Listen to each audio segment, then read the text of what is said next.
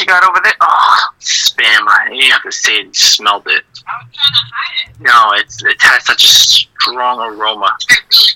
Yeah.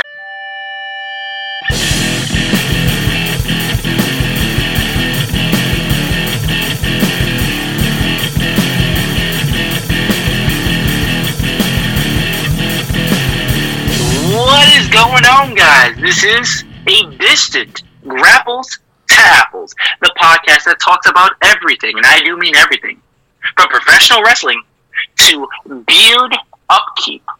During this COVID-19 crisis, how can one keep up their very luscious beard? Me, myself, Shades, the Prophet, is trying to... How dare you? Do not interrupt. The Prophet is trying to upkeep his very minimal, very infantile beard with the essential oils as avocado oil and your vitamin E's. And of course you need a scent to have on your face because you don't want to be smelling just 1,000 oils. So I go with the peppermint. I have also a jasmine oil. But you know what? I want to know what Will the Thrill uses for his beard upkeep. Wait! He don't got a beard! Was that this whole point of this whole intro was just a rub in the fact that I can't grow a beard? Is that what this was? Absolutely. Disrespect. The utmost disrespect. You are listening to us on SoundCloud.com/Grapples to Apples. That's Grapples, the number 2 Apples. If you don't like SoundCloud, we got that Apple Podcast or that Google Play Music. Doesn't matter where you're listening, as long as you are listening. For the first time in a long time, I'm doing the intros.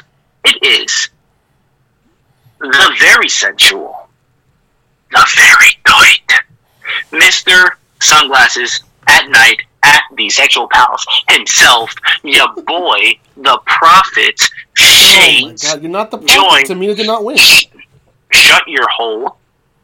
Join, thank God, distantly, social distancing at the most right now because I want to slap his face off his face.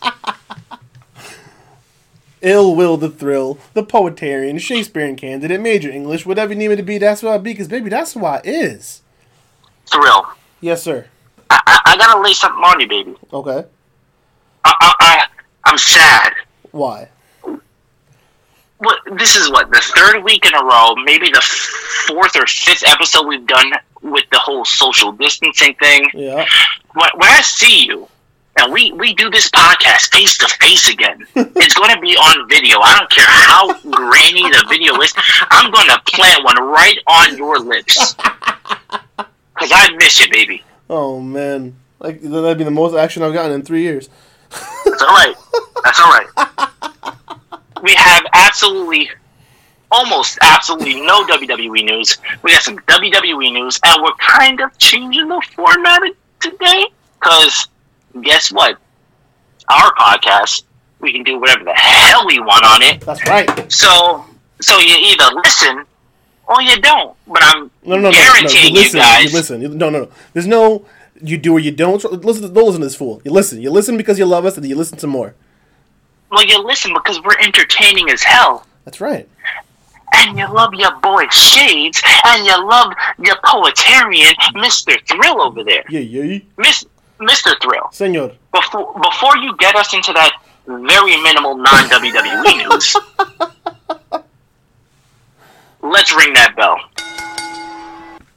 So, as Shade said, there's not much going on in the world of professional wrestling outside of WWE. Again, we're still in a COVID-19 world, so everyone who's not one of the majors, WWE, AEW, other than those two guys, everyone's pretty much on hiatus right now. However, reports indicate that Impact Wrestling will be recording months worth of, or at least weeks worth, I think it was months worth, of material over the next week or so in a Nashville studio. So that way they can continue to put stuff on TV and run a pay-per-view, which they're supposed to be running Rebellion soon. Don't know how that's going to work out. So they are still trying to do stuff. New Japan continues to cancel shows, including Wrestling Dontaku has been canceled. They've announced the ticket sales for their MSG show for next month. I don't know why they're announcing ticket sales for stuff that we don't know is going to happen, but it is what it is. Well, there's hopes that the COVID-19 thing blows over By in the summer. the major cities in America by mid to late summer. Right. And if I'm not mistaken, you told me that the New Japan show is going to be actually on Shades' 30th birthday. That is correct. It is scheduled for August 23rd. So, I mean, yeah, why not put the tickets on sale? But I mean, this whole pandemic thing is something that you nor I have seen in our lifetime. No. Where we're basically grounded for the first 2 months of I would say 2 out of the 3 months of the new year, and we're in April already. Yeah. We saw an empty arena for WrestleMania. We haven't seen any other pay-per-view after that. We've had empty shows for AEW Dynamite. We've seen empty shows for WWE shows. Like, is it a little irresponsible to schedule or schedule like a ticket sale, especially in this like pandemic where not many, at least I would hope, not many people are trying to spend their money on a wrestling show and instead are saving their money for a bill because bills are still coming in. Right. Their rent, some food, something like that. For me, I think that New Japan, this is a little insensitive. So that's my feeling as well. So I enjoy the fact, and I'm happy that WWE and AEW are doing their best to put on entertainment for us in these times. But these are empty arena shows. No one's spending money. I already have 2 tickets for 2 separate events that are in limbo because of this. And then I have 4 other tickets that... Wait, hold the phone.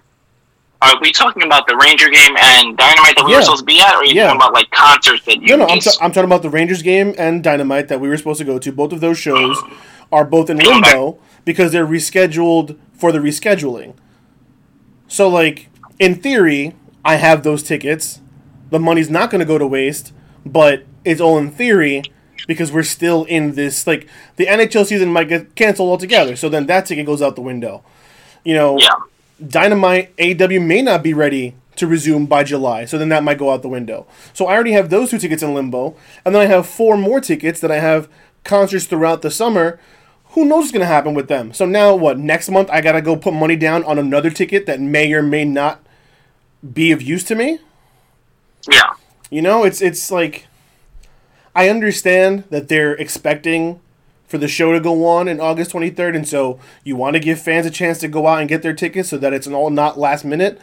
But, like, dude, we're still, so many of us are not working. Yet, it's big facts. And yet still we have landlords and bill collectors and everyone still wants their money. So you're telling me that next month I gotta decide whether or not I want to go to the show and or make sure I have money for when the world resumes? Like, it doesn't make any sense. But I mean, again, like I said, there's August is still 4 months away. Yeah. You know,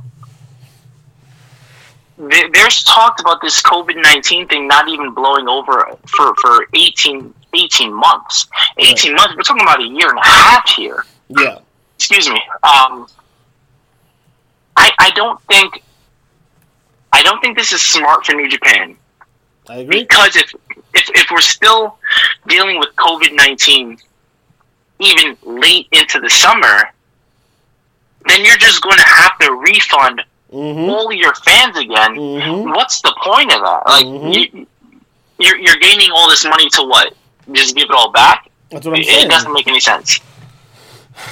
It sucks. It sucks, and it's putting me in a spot because, as soon as they announced we're coming back to MSG, I was like, oh, okay, take my money. But now it's just like, wait, now I got to figure this out, and it's not fair. It sucks. You know? Yeah. But, you know, what can you do? Again, they're assuming the show's going to go on. And the last thing you want is for the world to be cleared on August 15th, and then you have the show going on August 23rd. And then people don't have time to buy tickets, and then you're running a show with a half-full arena. I mean, I'm sure that hypothetically, if this thing blew over August 15th, that show would sell out in minutes. But would it? Just because it's... Absolutely, because it's the first wrestling event that we can attend. But will people be able to afford it? Because if the world resumes on August 15th, on August 16th, every cable bill, electric bill, cell phone bill, landlord, everyone's going to come knocking on doors. Hey, where's my money at? People are willing to go into debt or go for broke just for the sheer fact of normality, if that's even a word. Yeah. Something as simple as going to a wrestling show and being entertained for 3 or 4 hours is major, especially because in this time that we're living, I mean, Amanda and I, you know, we discuss with each other every freaking day, like, man, we've been going on dates every week since the new year started, you know, and we found a love for crab and king crab and lobster, and we can't do any of the things that we enjoy doing. Bro, could you sound more pretentious right now? The crab and the lobster. I'm not trying to, but it's you know, as not Will the Thrill, but William, what Jeremy and Amanda like this means a lot to our relationship. Yeah, I you know. know, not shades in Amanda. So for me, it's just like COVID-19 is not. I understand people like are dying and stuff like that, but everyday life has changed. Absolutely every supermarket I have driven by has a line wrapping around the corner because people are trying to get, you know, milk or eggs or rice or bread, whatever they need. It's something that like we're not accustomed to. Yeah. And once all this blows over, all this BS blows over, you know, people are going to rush. People that have the money left over. The first few weeks people who work the books or like essential workers, they're going to rush to buy tickets to take a vacation or get a massage or this or that. You know, that's important for them. The first 2 weeks post-COVID is going to be nuts. There's going to be so much money spent in those first 2 weeks. Every spot is going to be packed to the gills. Reservations, clubs are going to be jam-packed. The first 2 weeks of COVID are going to be, post-COVID, are going to be insane. Yeah, maybe even the first month. Maybe even the first month post-COVID is going to be maybe the first 2 months, because let's say this does all blow over by mid-August. That's still 2 weeks of summer left before school. That means that people those are 2 lose weeks their is going minds. to be. Yep, absolutely. Well, let's move past this, because we can talk about COVID-19 all freaking night. Well, so then the last bit of non-WWE news is Ring of Honor is throwing some money at some people because Angelina Love signed herself a brand new contract to stick around with Ring of Honor.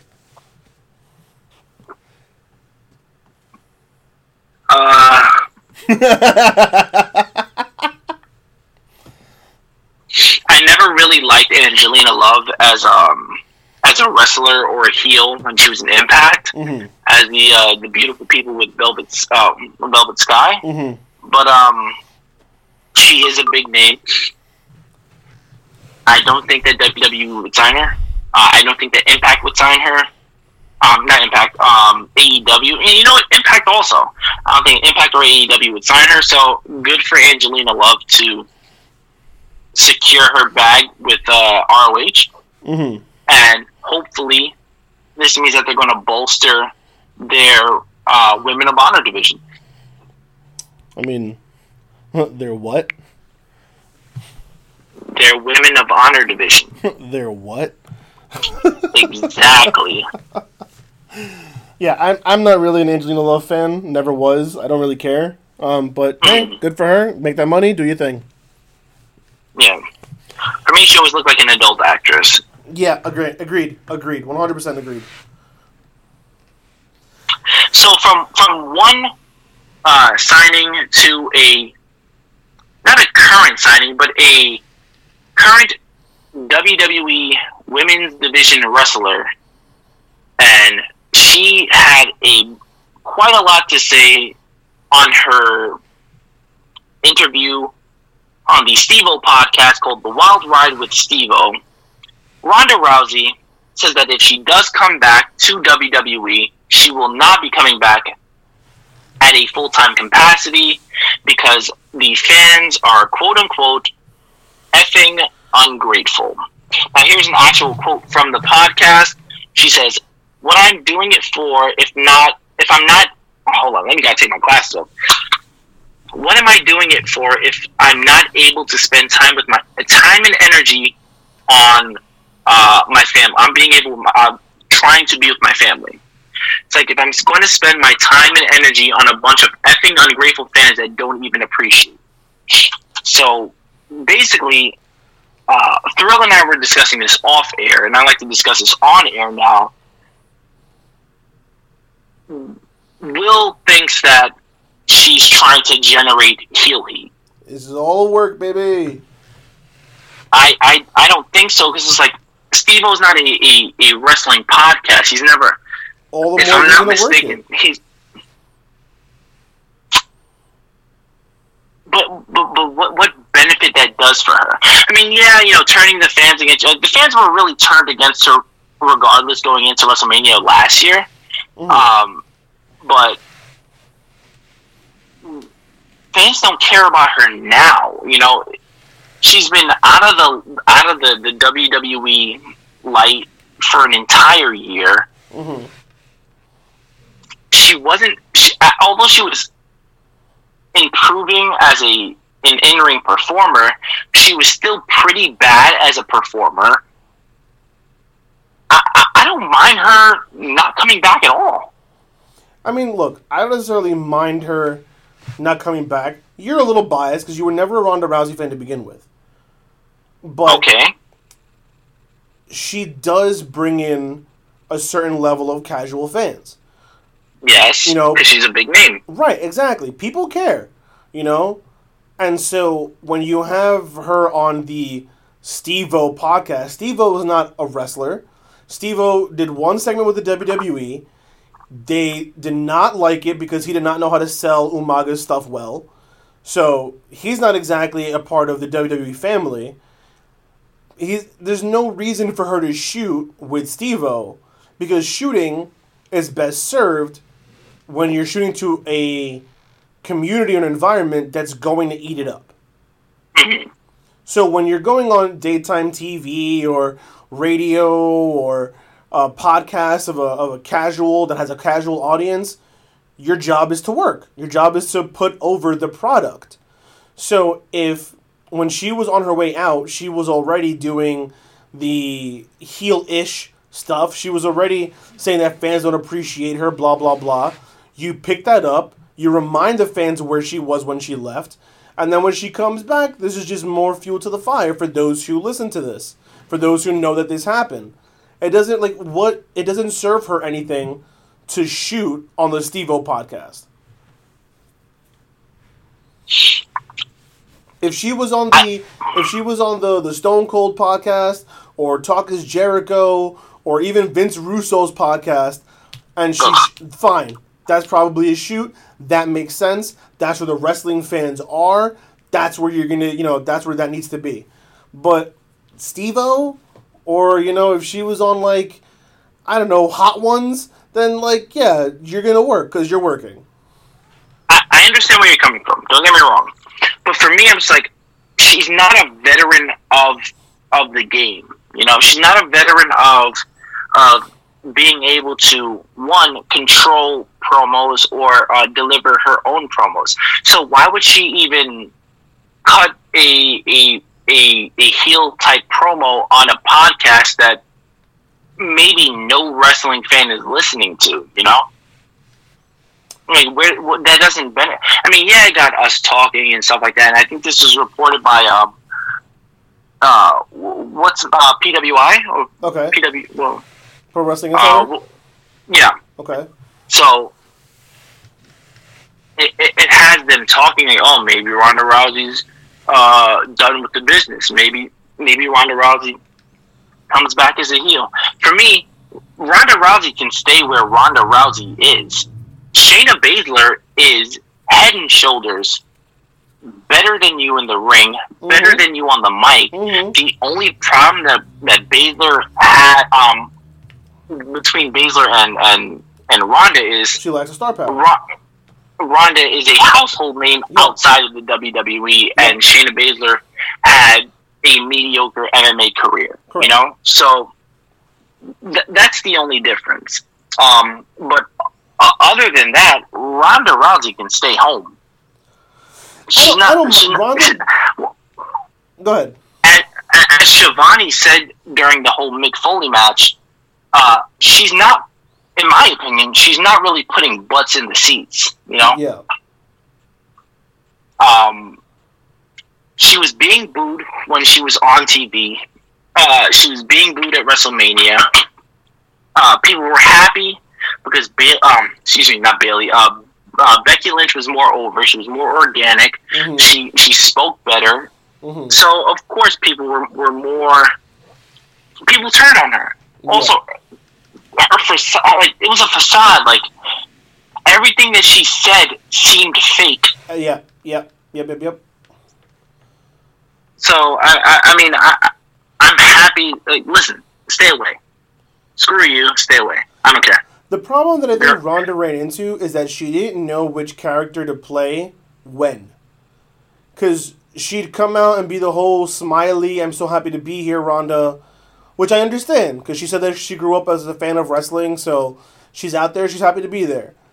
But then she'd want to be this Terminator, and it's just like, you gotta pick. You can't come out here, cheesing, and then the next second you're going to be the Terminator. Like, that doesn't really work. And then she was bitter, and then she was happy, and then, like, she needed character direction, and she didn't have that. Because, let's be real, she's not bad in the ring for someone who had only been training for a year.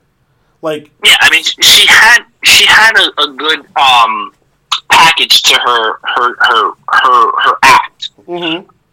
Ronda would have definitely benefited from being on NXT as opposed to being just straight up to the main roster. Too big of a name. Not going to happen. Yeah, we've spoken about this in length. Yeah. But she would have definitely benefited from being in NXT for learning how to do mic work or in-ring work or something like that. Like, her being in NXT and, like, her dominating NXT would have helped her grow as a wrestler, and it would have incorporated, it would have brought more eyes to NXT, so that way in the future when, you had your whole AEW versus NXT thing, they wouldn't get killed in the ratings. Ronda Rousey would bring some more legitimacy to NXT and bring the casual WWE fan who watches Raw and SmackDown but doesn't really watch NXT to NXT. You know what I mean? Yeah, I get what you're saying. I just think it's so much simpler than that. I think if she came out and her direction was clear from the beginning, okay, Ronda, you're coming out, you're a badass, you just finished dominating UFC, you want a new challenge, you're here to run roughshod on these chicks, and that's it. Walk in, say a 2-second piece, beat somebody up, walk out. I think if she had clear direction like that, she would have gotten over so much better. Because then in the interim, off TV, she could have been practicing her promos. Where she could have just walked in, grabbed the mic, said, I finished dominating UFC, I'm here to dominate WWE. And then hit her finishing move on whoever's at the top of the heap at the time. Alexa Bliss, whoever it was. No, at that time it had to be somebody like Ember Moon. Because Shayna beat Ember for the belt, so it had to be like... No, I'm talking about WWE. I'm talking about main roster.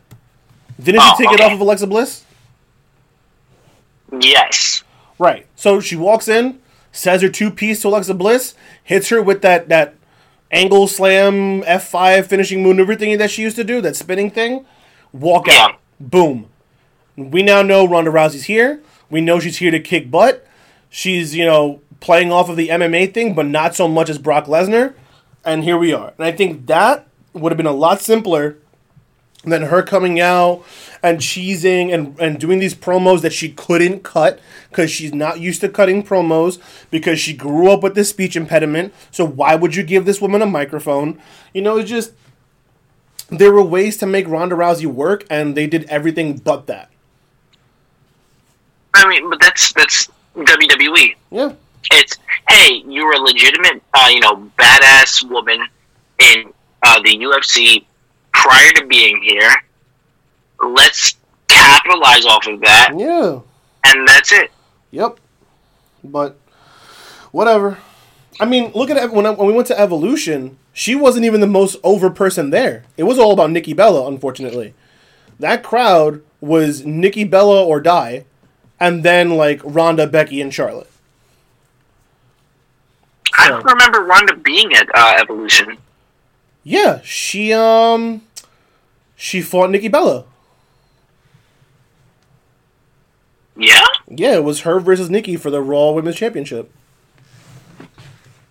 And this is in 2019 or 2018? There was only one Evolution, right? Yeah. In 2018. That's all. Correct. I don't remember Ronda being there. If I'm being 100% honest with you, but then it kind of makes sense. She was in the center of the poster. It was all about her. You kidding me? It was in October. Yeah, you're right. It was in. She's in the center. It was in October. Because that was the main event after the Becky and Charlotte fantastic last woman standing match, and everyone was just like, "Yeah, don't really care." Yeah, Ronda Rousey defeats Nikki Bella by submission for the WWE Raw Women's Championship. Yep, I remember. I was there. Yeah. Okay. Yeah, you're absolutely right. My apologies. A good show. I don't understand why they didn't run another Evolution. The show was so good. Anyway. So from one woman's evolution to another, there is a rumor. It's almost 100% confirmed that Rhea Ripley dropped the belt, the NXT Women's Championship, to Charlotte at WrestleMania because her work visa ended, so she can no longer defend the NXT Women's Championship. She had to go back to Australia. So to simplify things, she drops the belt to Charlotte. Charlotte, who is also American, can carry on the mantle right now and keep the belt in some relevance. After watching WrestleMania and getting over the whole fact that Charlotte is, not for lack of a better term, burying younger talent to further her career, I'm more okay with Charlotte winning the belt now, knowing that Rhea's work visa expired. So, hold on. Because I thought I heard about this, but Rhea Ripley posted a video saying that she's still in the U.S. and that she does not know where these reports come from, that she is still in the U.S., and that because of COVID, she wouldn't be able to go back to Australia even if she wanted to. See, that's something that I thought of, because it was like, they've suspended almost 100% of the air travel. So even if Rhea's work visa ended, they're not flying her back to Australia. So where do these reports come from? I have no idea. But for me, it's something that eases the tension between me and Charlotte. Whereas all right, it kind of makes sense. Sure. Why not do it that way? Mm-hmm. But for me, it was if you're going to do that,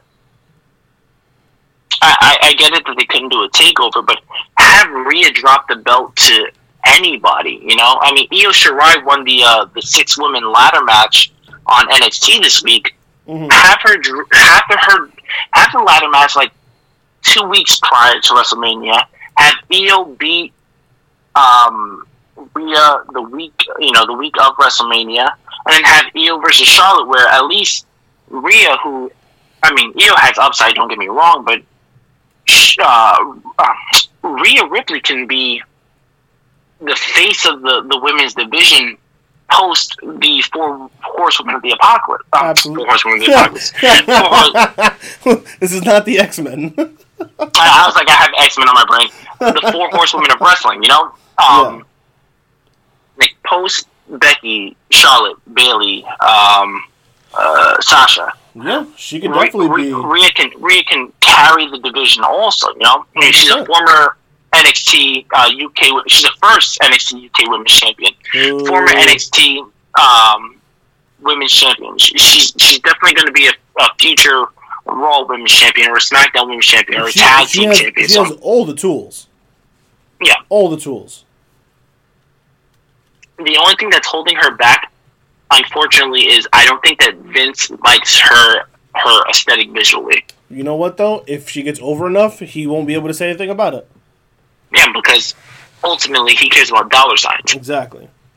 So, little clarity. According to Cultaholic's website, Rhea Ripley has told Fox Sports that she is currently in the United States, will be heading back to her home country after the pandemic passes because her work visa will be expiring in the next couple of weeks. So it's not expired yet. It is not expired yet, but is expiring soon. So that might be why they pulled the belt off of her, because they might be thinking, okay, as soon as this passes, she's got to go. Let's just do this now and cover our behinds now. Yeah. But still, just to clarify, she is still in the United States. Her visa is expiring soon, but is not expired yet. Okay. I can accept that. Yeah. What WWE can't accept, though, is the Royal Farms Arena in Baltimore, Maryland, the site of Money in the Bank 2020. Hey, you've just been killing it with these segues tonight. This is what I do, baby. I do what I do, what I do, what I do. You understand? Oh, boy. Segue They City. tweeted out Thursday evening the WWE Money in the Bank event, originally scheduled for Sunday, May 10th in Baltimore, has been canceled. Refunds are available at all points of purchases. So, Money in the Bank is canceled in Baltimore. It is not canceled in WWE's eyes because they were advertising Money in the Bank qualifier matches this week on SmackDown. Correct. I just feel like Vince is going to find some place to be able to pull this off, maybe a no arena crowd again, and get, because Money in the Bank, you've been saying for years, is their pseudo, like, Yep. It's their big five. Correct. It's part of their big four. You get your SummerSlam, your WrestleMania, your Survivor Series, your Royal Rumble, and now you have your Money in the Bank, which has like big fight feel. It's their big four plus one. Yeah, it's their big four plus one.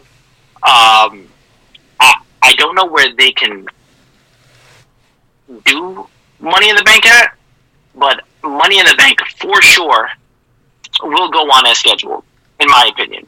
And we're talking about a month from now, Vince will find a way. If he pulled off a 2-night WrestleMania, he will pull off Money in the Bank. There's no way. Oh, for sure. That he won't. For sure. I think we'll probably end up getting... Woo! Excuse me. Sorry. I think we'll probably end up getting an empty arena Money in the Bank. Because if you did an empty arena WrestleMania, then anything is fair game. WrestleMania is your top cheese. That's your big boy. That's your money maker. That's your, It's the granddaddy of them all. Right. So if you're willing to do that in an empty arena, then all bets are off. You'll do anything. So I wouldn't be surprised if they do Money in the Bank at a Performance Center, like did everything else. Probably pre-recorded, like everything else. Mm-hmm. And that way they can just make sure they have it in the bank.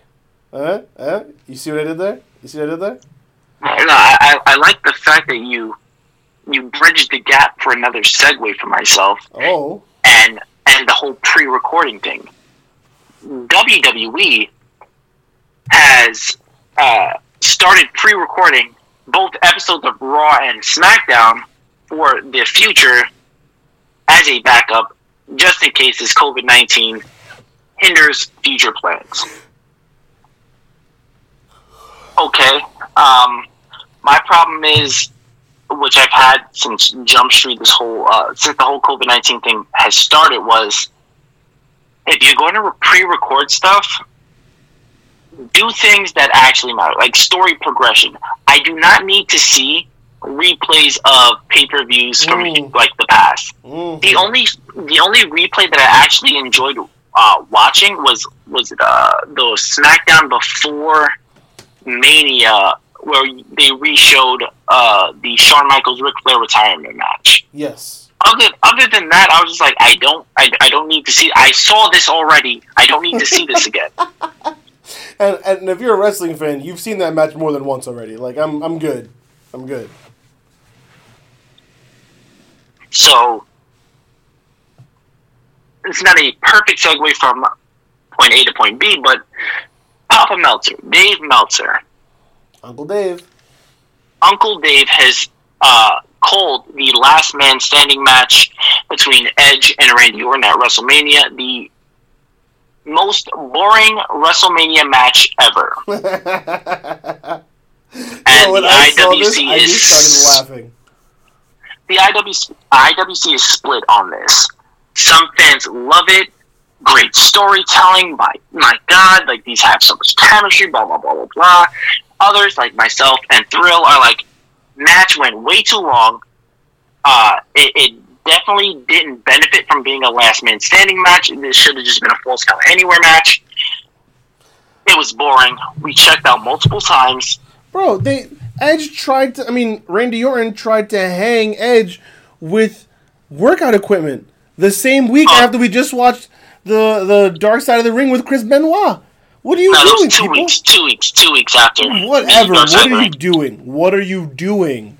For me, that was a stretch. I mean, people are like, that's insensitive, blah, blah, blah, blah, blah. And I'm like, it's not insensitive. It's a stretch. Like, it's a Space Jam Michael Jordan dunking on the Monstars stretch. No. It might be a bit of a stretch. It is not a Space Jam stretch. It is a Space Jam stretch. It is a stretch. No, that's a first baseman trying to pick out a scoop at first base stretch.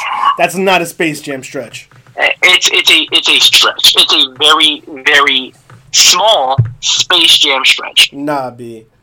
I don't think that's what their intentions were. No, don't get me wrong. I don't think that's where they were. I don't think that was the intention. I don't think anyone said, hey, how did Chris kill himself? Oh, yeah, do that. I don't think anyone planned that, but you couldn't edit that out. Come on, it was pre-recorded. You have a match that was 16 years long, and you were editing stuff all day anyway. Why not, A, edit the match to be shorter just in general, and B, why? Why would you not cut that out? Because they don't think it was a big... First of all, they act like Chris Benoit didn't even exist. So, to them, it was like, Daniel Bryan got fired for choking out Justin Roberts with his own tie. But Randy Orton is allowed to try and hang Edge with wrestling equipment? The difference is Daniel Bryan choking out Justin Roberts with his own tie was unscripted. Edge and Randy Orton, this was actually homicide, scheduled. it's okay. I mean... In Vince's twisted mind, yes, like it's okay. Again, they act like Chris Benoit doesn't exist. But outside of Chris Benoit, how do you let that go on your TV screen? Considering you're a company who's all about family friendly and trying to please your board members and all that. It's a blood feud between Edge and Randy Orton. Edge is trying to come back. Randy Orton is trying to, quote unquote, save Edge's life by ending his in-ring career. It's a blood feud. Almost anything goes in a blood feud. So that's what they were doing. I don't know. I mean, again, I agree with Dave Meltzer. We were in the group chat with Big Sexy and the Double Z and the Double E. I was like, this match went way too long. Mm-hmm. I checked out like 3 or 4 times. I started like watching YouTube videos on my phone because I was so bored with the match. Yep. And this last man standing match holds the record for the second longest Mania match in history. Wild. Little trivia time for you. I'm gonna see if your brain is working. Oh, no. What is the longest Mania match in history?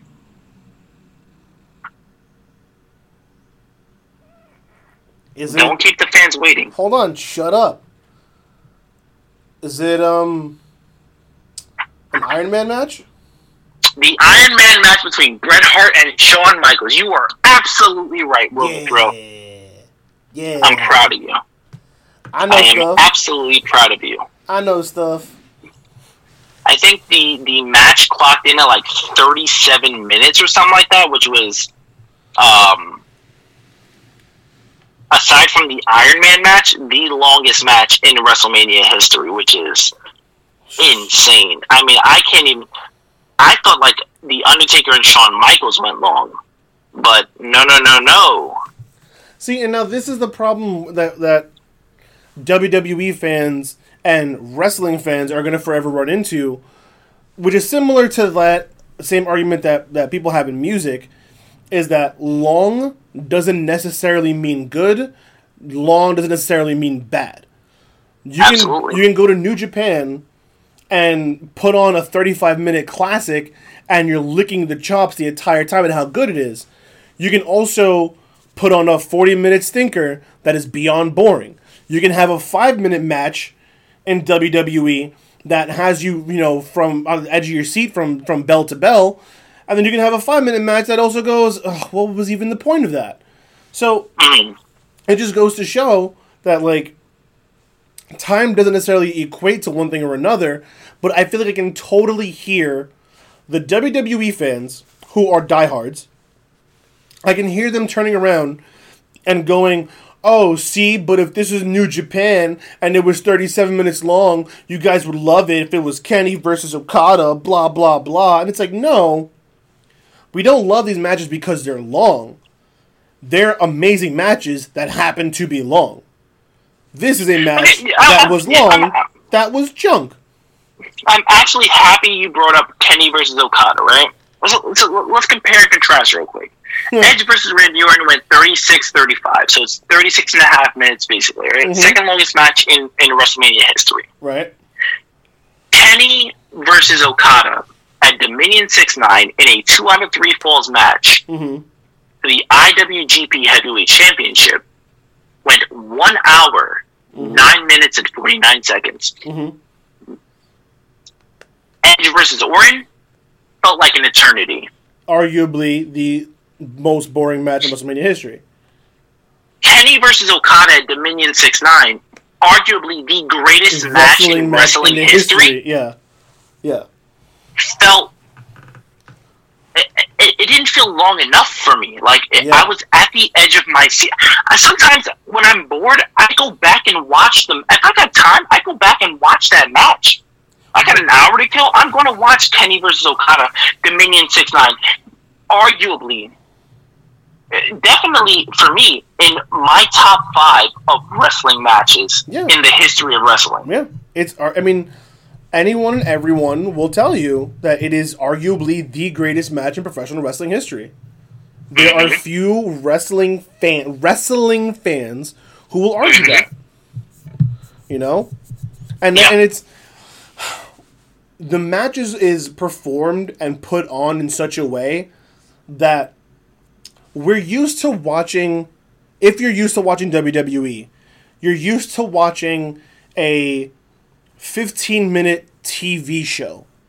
You're used to watching a episode of a show that's, it's part of something. Versus this is a movie in and of itself. Yeah. You are watching... Kenny versus Okada was it's a cinematic... It was a saga. It was a cinematic saga 100%. two of it, It was top, 4 matches. definitely top 3 best wrestlers of our generation, of possibly of all time. Yep. Their matches at Wrestle Kingdom, their matches. Watch if you're watching from match 1 to Dominion with Kenny winning the belt is long-term booking at its finest. Like I said, it's a 4-film cinematic saga.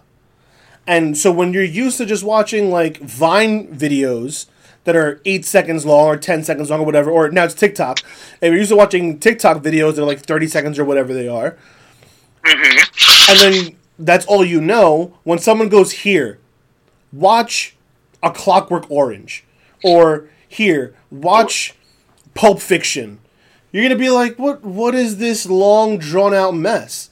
And it's because Clockwork is more drawn out than Pulp Fiction. Pulp Fiction had me on the edge of my seat every second. So let's move it towards more of akin to Clockwork, which is also a classic. You and I both love that movie. Oh, it's so good. But most people were like people are like, I don't really care for it. You know, like Clockwork Orange had so much like mentally and fair. That's physically, fair. Fine. Like, in it. So let's say Pulp Fiction. We'll go Pulp Fiction. Pulp Fiction is something that, like, even in the mainstream zeitgeist, is thought of as like a classic, right? See, but Pulp Fiction is more akin to Edge and Randy Orton, where it's more mainstream. Where A Clockwork Orange is more of a more of a refined taste to the like of Kenny versus Okada. But what I'm saying is comparing a 3-hour cinematic masterpiece to a 40-second internet video that anyone can do. That's what that's what the comparison that I'm making. Randy, like, you know, a WWE television match on Raw or SmackDown is a Vine video, where Pulp Fiction is Kenny versus Okada. If you're used to the Vine videos, Pulp Fiction might be way too past your realm of enjoyment. So, but Pulp Fiction, I'm sorry, I have to defend my man, like, Tarantino right now.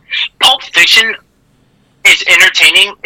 There's like 1,000 stories going on in that movie, so it doesn't matter where you're watching it. It's going to be entertaining.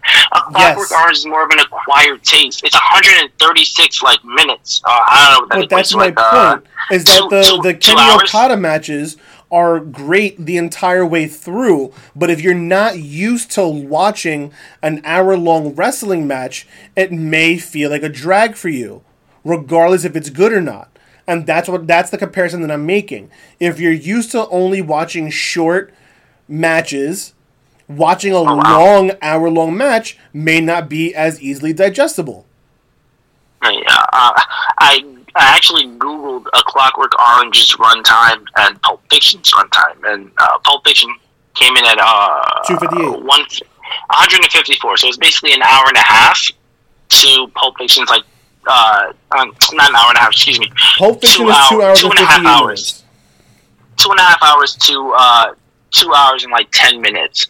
But I'm going back to Randy Orton and Edge.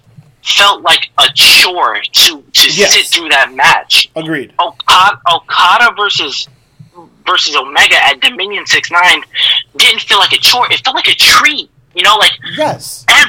Every second, every full finish, every 2 count. I was like, holy crap! You know, I would say crap. You know, I was sugar honey iced tea. I was like, we're being treated to wrestling perfection. Yeah. Right here. Yeah. It's very rare that you find your opposite in terms of wrestling, and you guys put on classic after classic after classic. I have never seen in my 30 years of watching wrestling anybody with the chemistry that Kenny the Cleaner, Kenny Omega, and the Rainmaker, Kazuchika Okada have. Yeah. Not Ricky Steamboat and Macho Man, not Ricky Steamboat and Ric Flair and Dusty, Shawn and Stone Brett.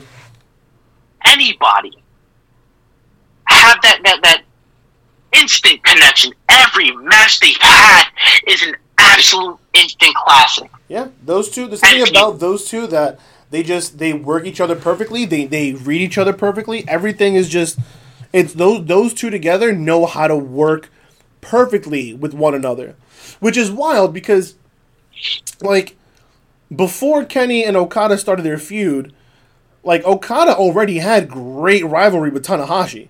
And some would argue, absolutely. And some would argue that like before this, that was like Okada's, like that's prime Okada.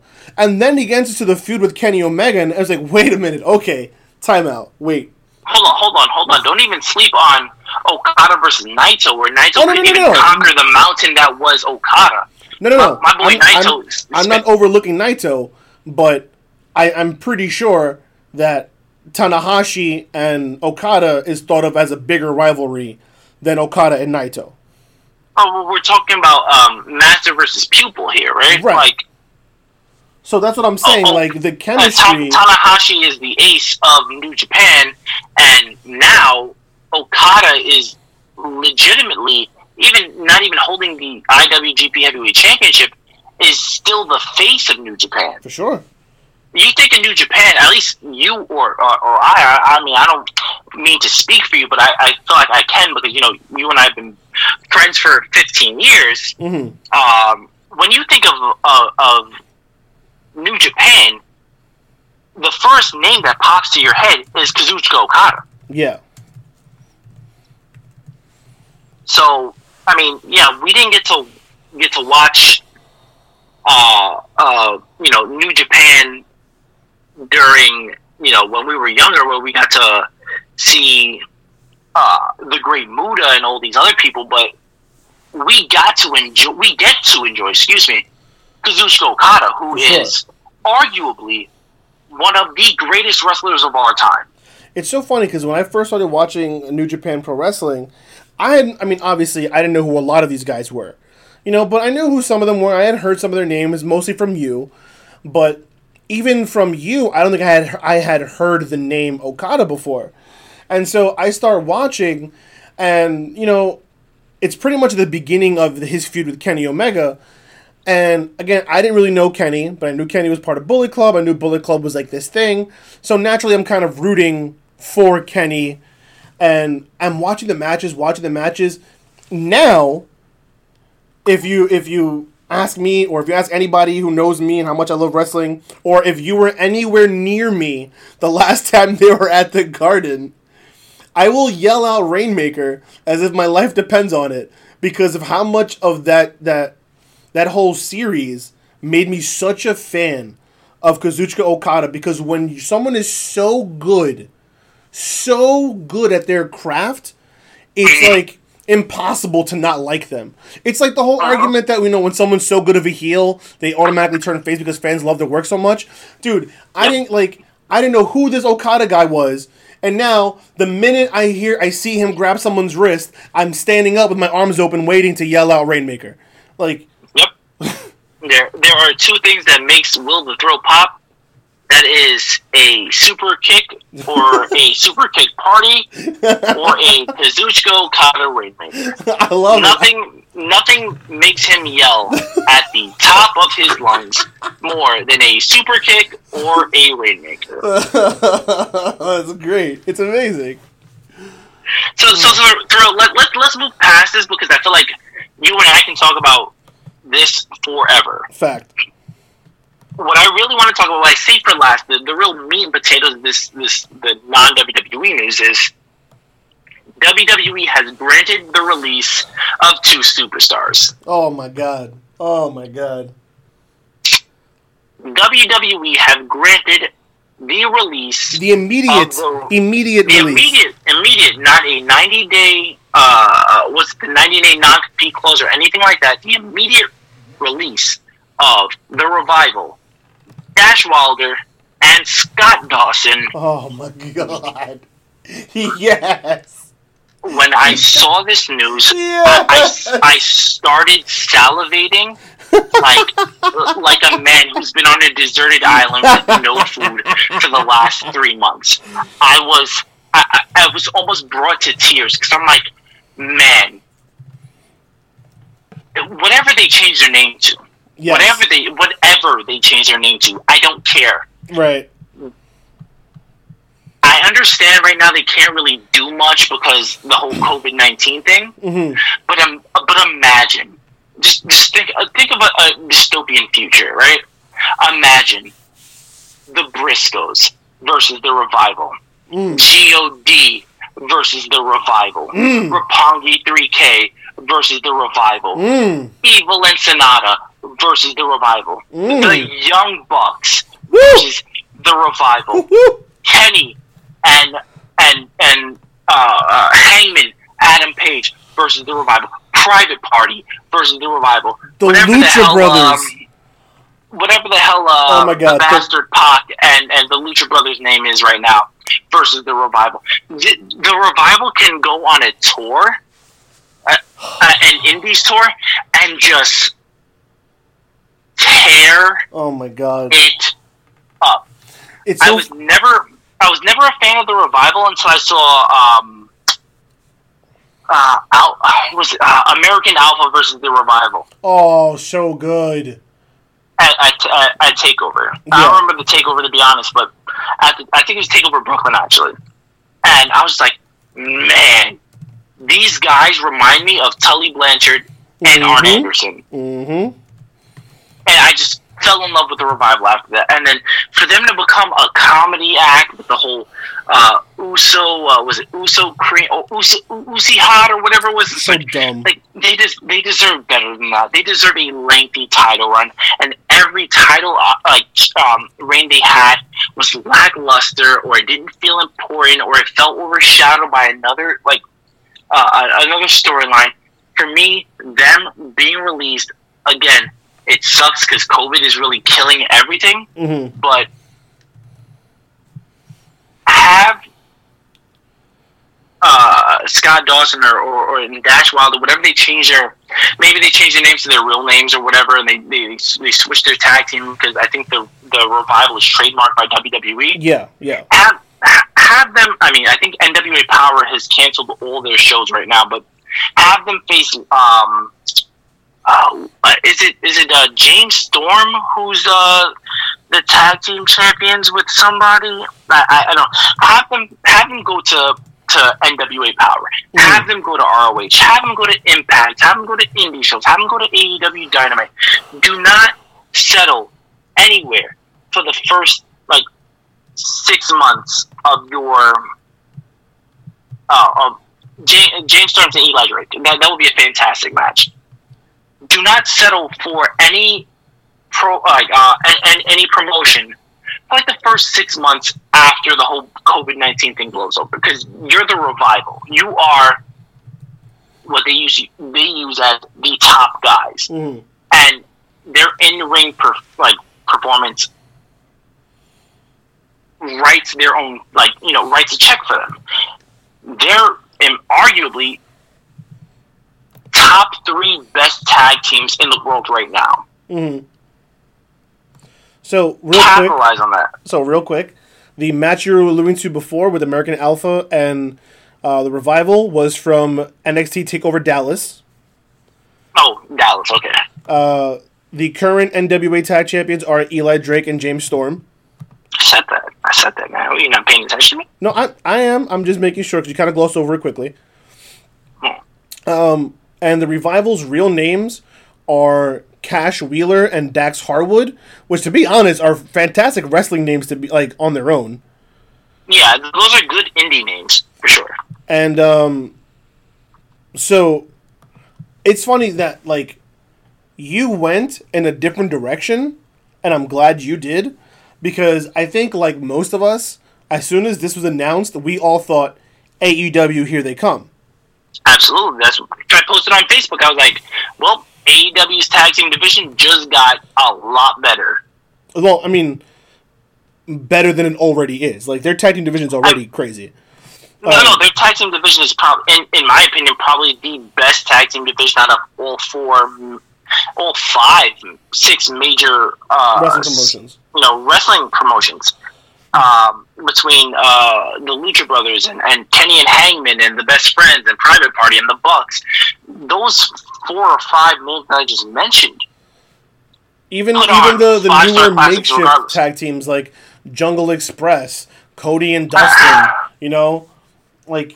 Okay, so I didn't mention like Jurassic Express because I'm going back to their like record as a tag team or a 6-man for AEW, and I was like, they don't really win often, so I don't really solidify them as a great tag team. That's fair. But Cody and Dustin as a tag team, even in WWE, were fantastic. Yeah. So, I mean, Dustin can still go, even at his late age. I mean, I argue with somebody on a Facebook wrestling fan page that they're like, oh, what's the difference between Dustin still wrestling and Undertaker? I was like, the difference is that Dustin gets more repetition. He wrestles a lot more often than Taker does. Mm-hmm. So it's not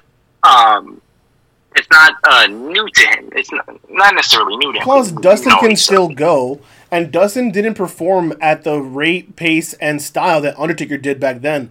I'm telling you, I say this all the time. Whenever we talk about Undertaker, people don't realize Undertaker's style and longevity was really hard on his body.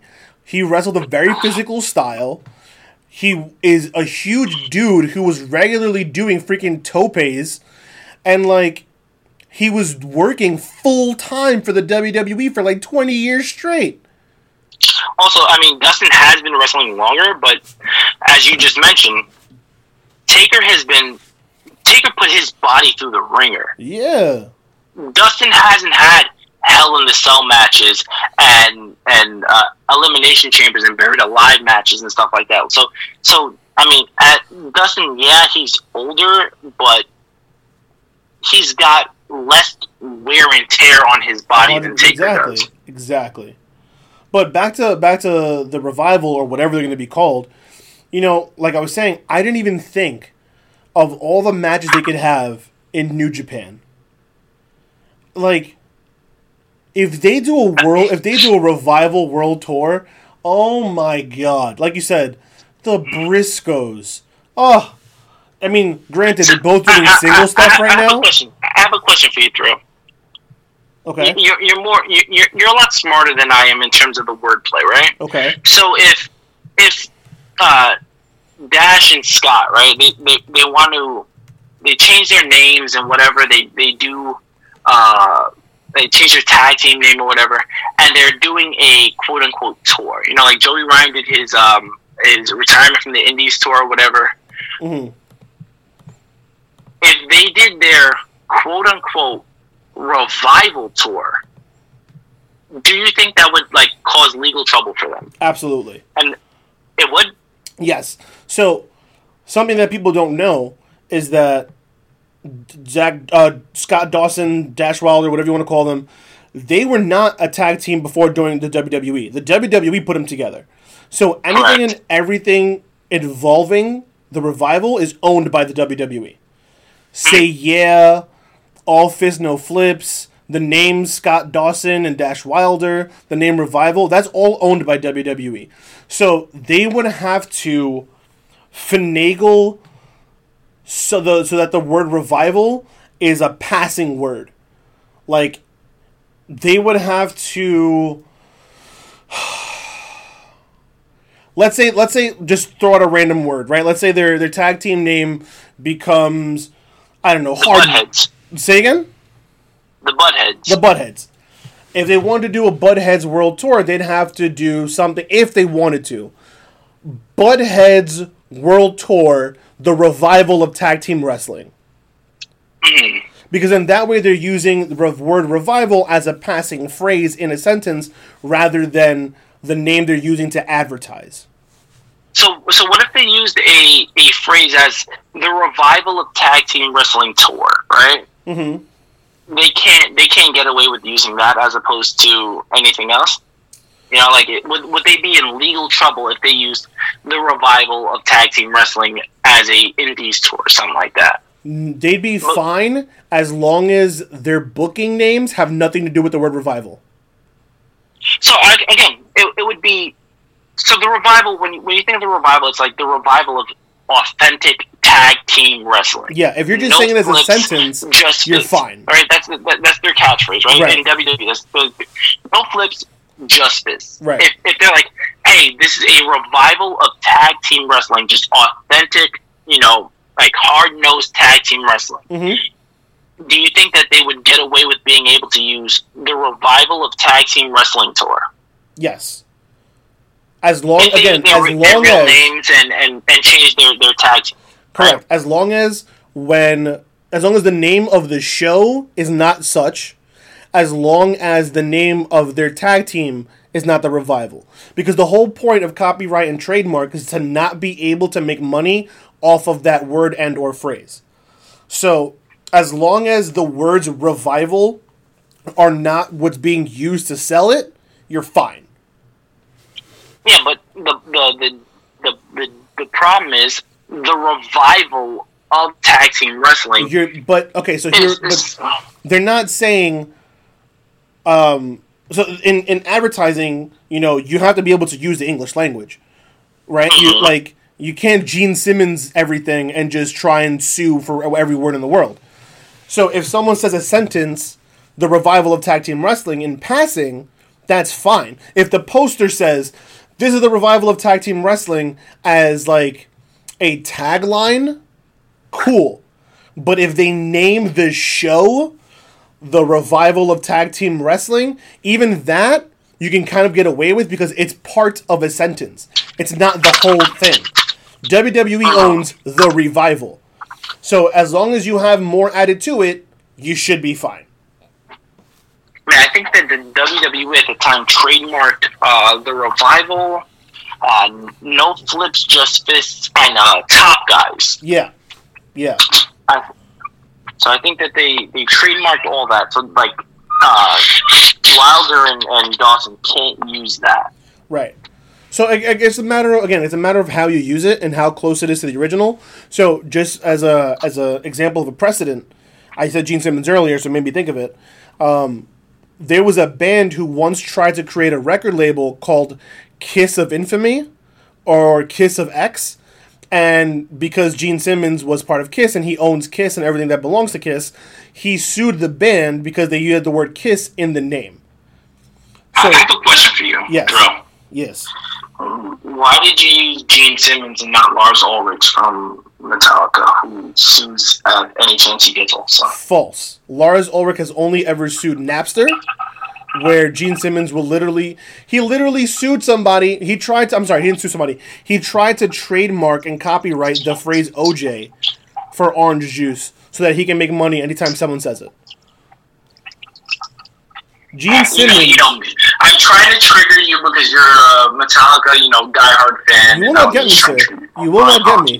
I speak in facts. You will not get me, sir. I will get you eventually. But yeah, no, I'm super stoked that these guys are finally out of their contract. They can stop doing this silly nonsense they were doing in WWE, and they can have all of the amazing tag team matches that they can and that they want as soon as COVID is over. That's what I want. I want COVID. If it ends on August 15th, from August 16th until the end of time, I just want to see the revival and amazing tag team matches. That's all I want in life.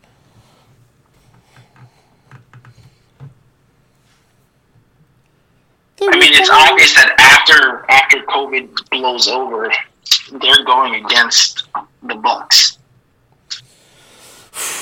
The Bucks and the Revival have been going back and forth on Twitter for years, and right now this is the opportunity to do it. It's what do going you to think? be so good. Can't wait. Just chomping at the bit. So good.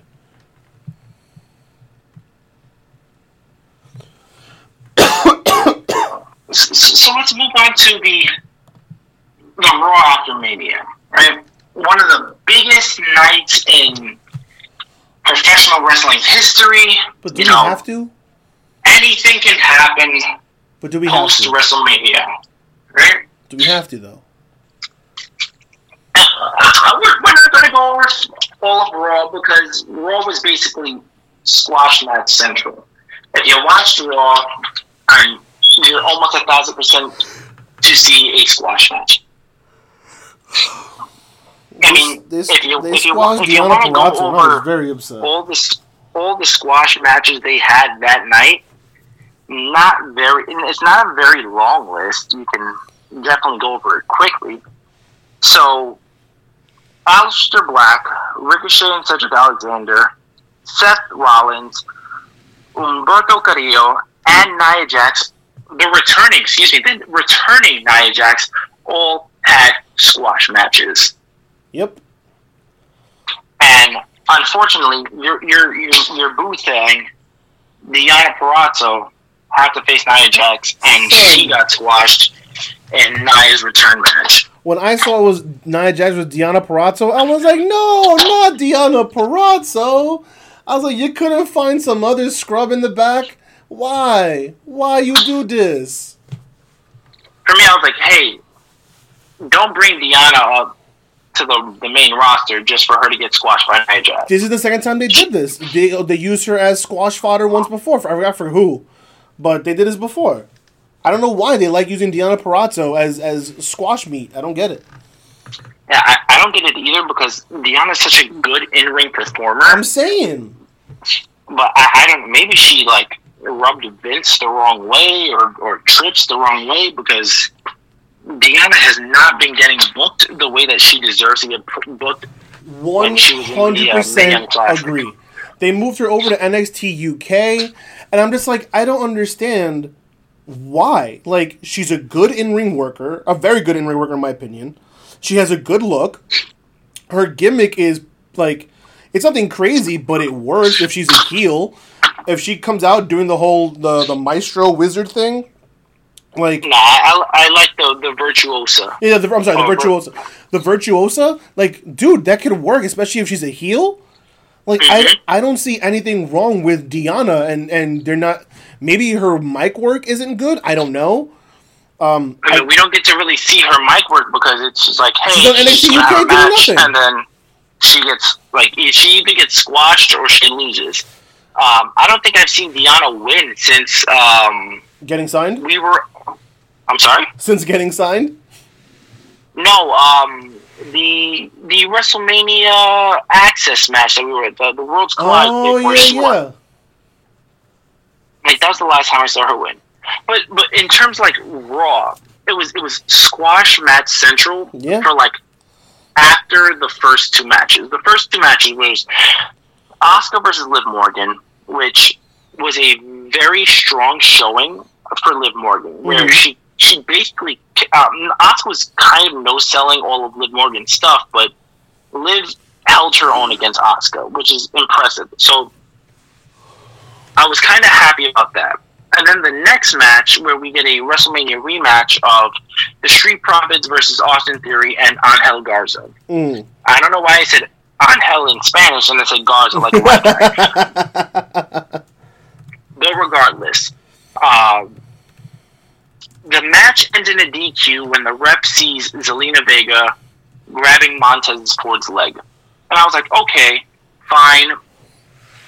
They retain, whatever. Then the EST of NXT's music hits. Bianca Belair comes out. And not Belair. Belair comes out and she's like, she's talking to Vega like, you're trying to run from me and you can't run from me. I am the greatest, the strongest, the bestest, the bestest, the thatest.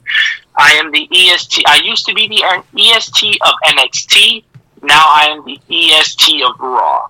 So Bianca Belair gets her call up, 40 minutes into Raw. See, but I like when she was the EST of NXT, that rolled off. She should have been like, I used to be the EST of only NXT, but now I'm the EST of all of WWE.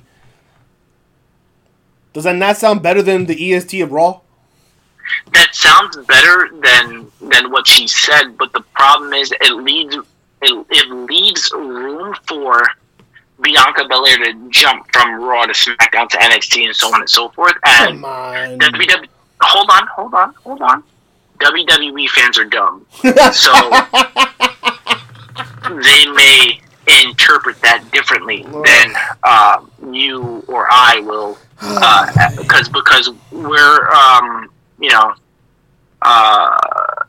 intelligence personified, basically. We're intelligence personified. So Bianca Belair challenges Zelina Vega to to a singles match. Montez Ford and Angelo Dawkins are at ringside, and so is Angel Garza and Austin Theory. The tag teams outside start brawling, which leads to a no contest because they start going into the ring. I think Theory and Garza pull Zelina Vega out, and Montez Ford grabs the mic and says, let's make this a family affair. You three versus us three, 6-person tag. Let's do this right now. For me, there was too many false finishes for me to be interested in the latter part of the match, the 6-person tag. It was the tag team match, and then the singles women's match, and then you merge them all together, and you do the hokey pokey, and you turn yourself about. I was tired of it after the no contest women's match. Mm-hmm. But what I do enjoy is that they put Bianca Belair, like they said that Bianca Belair and Montez Ford are married. It's like, Bianca Belair's Montez Ford's wife and blah, blah, blah. And I was like, okay, cool. You guys acknowledge that instead of just being racist and pairing every black people, all the black people together like they did with the New Day. There's some acknowledgement. Montez and Bianca Belair are married. Makes sense for her to come out because Zelina Vega is trying to screw over her husband. Makes sense. The problem is the execution that they had took me out of caring after the women's match. I was telling Amanda, I was like, I don't. Why did they restart this match for the third time? I don't care anymore. Yeah.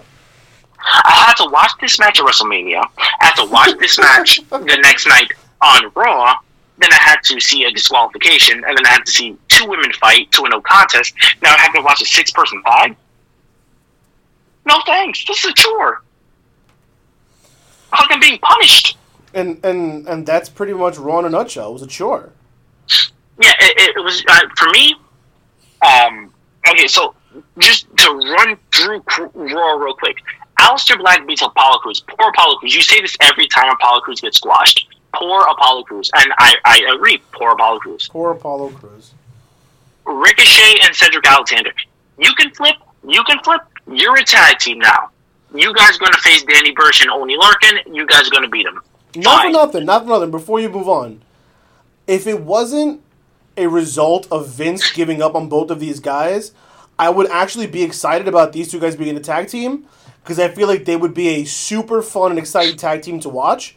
But knowing that they're only put together because Vince is like, I don't know, I don't care, whatever, do something with them, put them in a tag team, I guess, whatever. This is Vince in the boardroom. You're black, you're brown, you do flips. Join Lucha House Party. Join Lucha House Party.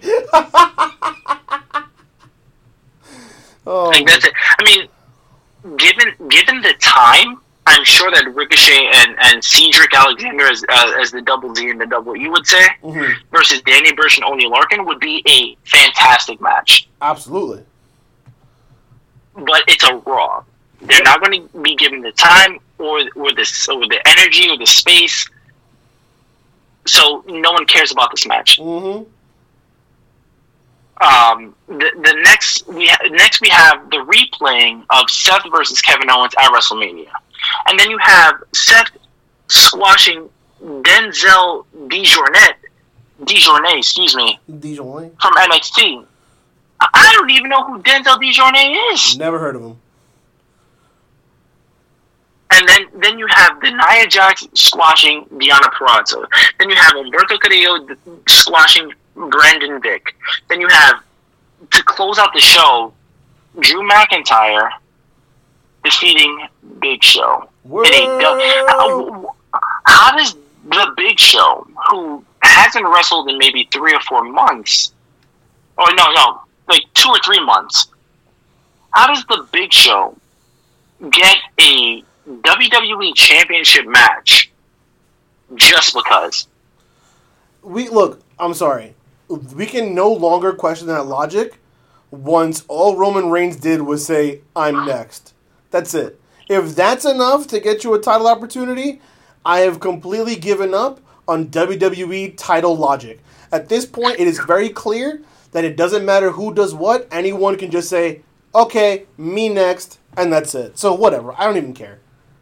I would agree with you, except for the fact that Roman Reigns is a full-time wrestler, and the Big Show is basically wrestling to promote his new sitcom on Netflix, which Will the Thrill binge watched and said it's horrible. It's not good. I didn't say it's horrible. I said it's not good. This is not good. It's very not good. On a scale of Boy Meets World to Friends, where does it land? Well, wait, that's a weird scale. Boy Meets World is one of my favorite shows, and I also enjoy Friends. That's a horrible scale. Okay, so you said Boy Meets World is one of your favorite shows. So that's at the top. That sets the precipice or the. Okay, but then you put Friends. Friends is not bottom of the barrel. I like Friends. Okay, but give me a show that you don't care about, sitcom wise. Who's the Boss with Alyssa Milano? Sure. I mean, I love Who's the Boss. Don't get me wrong, but Tony Danza. It's a classic. It's definitely closer to the bottom. Definitely nowhere near the greats. It's really not good. It's very not good. I'm going to name 3 sitcoms. Okay. And you're going to tell me less than or greater than. Okay, cool. Okay? Okay. Real quick. Full House. Full House or Fuller House? No, Full House, not Fuller House. Less than. Less than. Okay. Family Matters. Less than. Okay, and Family Matters was a good show. The last one has to be really good. I don't know if you watched this. Living Single. Never watched it. Okay, so then no.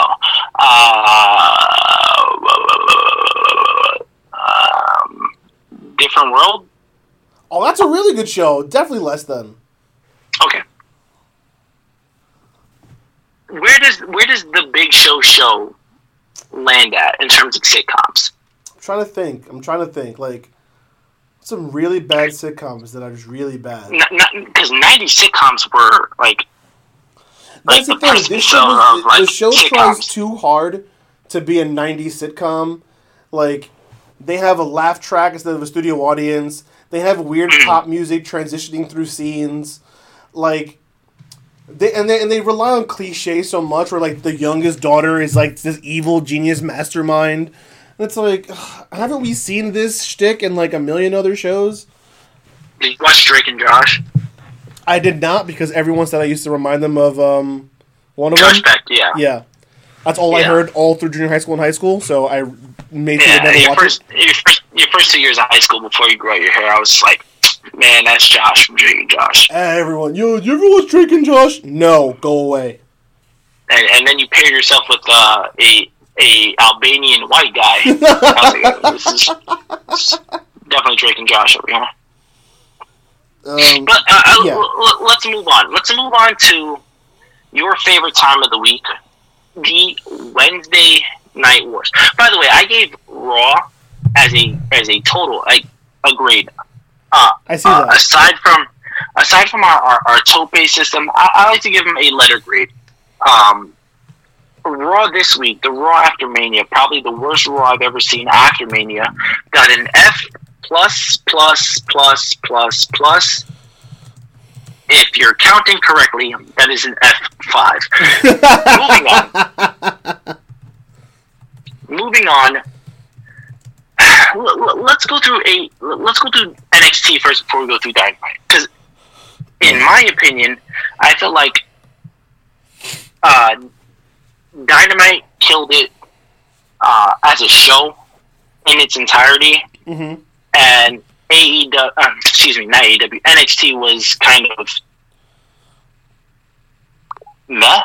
Right. except for the first match. The 6-woman ladder match determined the new number one contender for the NXT Women's Championship between Io Shirai, Candice LeRae, Tegan Nox, Mia Yim, Dakota Kai, and Chelsea Green.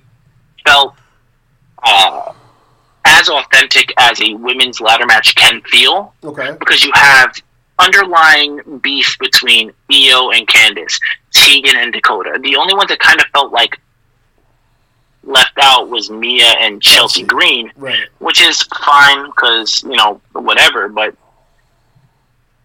I had a good time like watching this. Like this is the only match that I actually watched from NXT was entertaining. Mm-hmm. Io Shirai wins. She's the new number one contender. Her versus Charlotte should be a fantastic match. Yeah. To round out NXT, I mean, the biggest match promoted for this week was the Blackheart versus the what the hell's Gargano's thing? Sacred Heart or the Lonely Heart, whatever. Rebel Heart. Thank you. You're welcome. Gargano versus Ciampa. The last time ever, Triple H in the back tells them this, and this match felt longer than Triple H. Not Triple H. Edge versus Randy Orton, and this may have well been the worst match that both men have put on in their entire career. Woo! Woo! Hot take. The finish of the match was even worse. Because you have Candice LeRae come out, because God forbid she doesn't stick her nose into Ciampa and Gargano's business. Right. Candice LeRae comes out and kicks Johnny Gargano square in the family jewels. Gargano goes down like a ton of bricks. She's holding Ciampa's hand, gives him the low blow, and what do you know? Gargano is faking the whole time. He has a cup, and what I hated was hits the pedigree of all moves. Hits the pedigree on Tommaso Ciampa for the 1-2-3 to win the last match these men will ever have on NXT.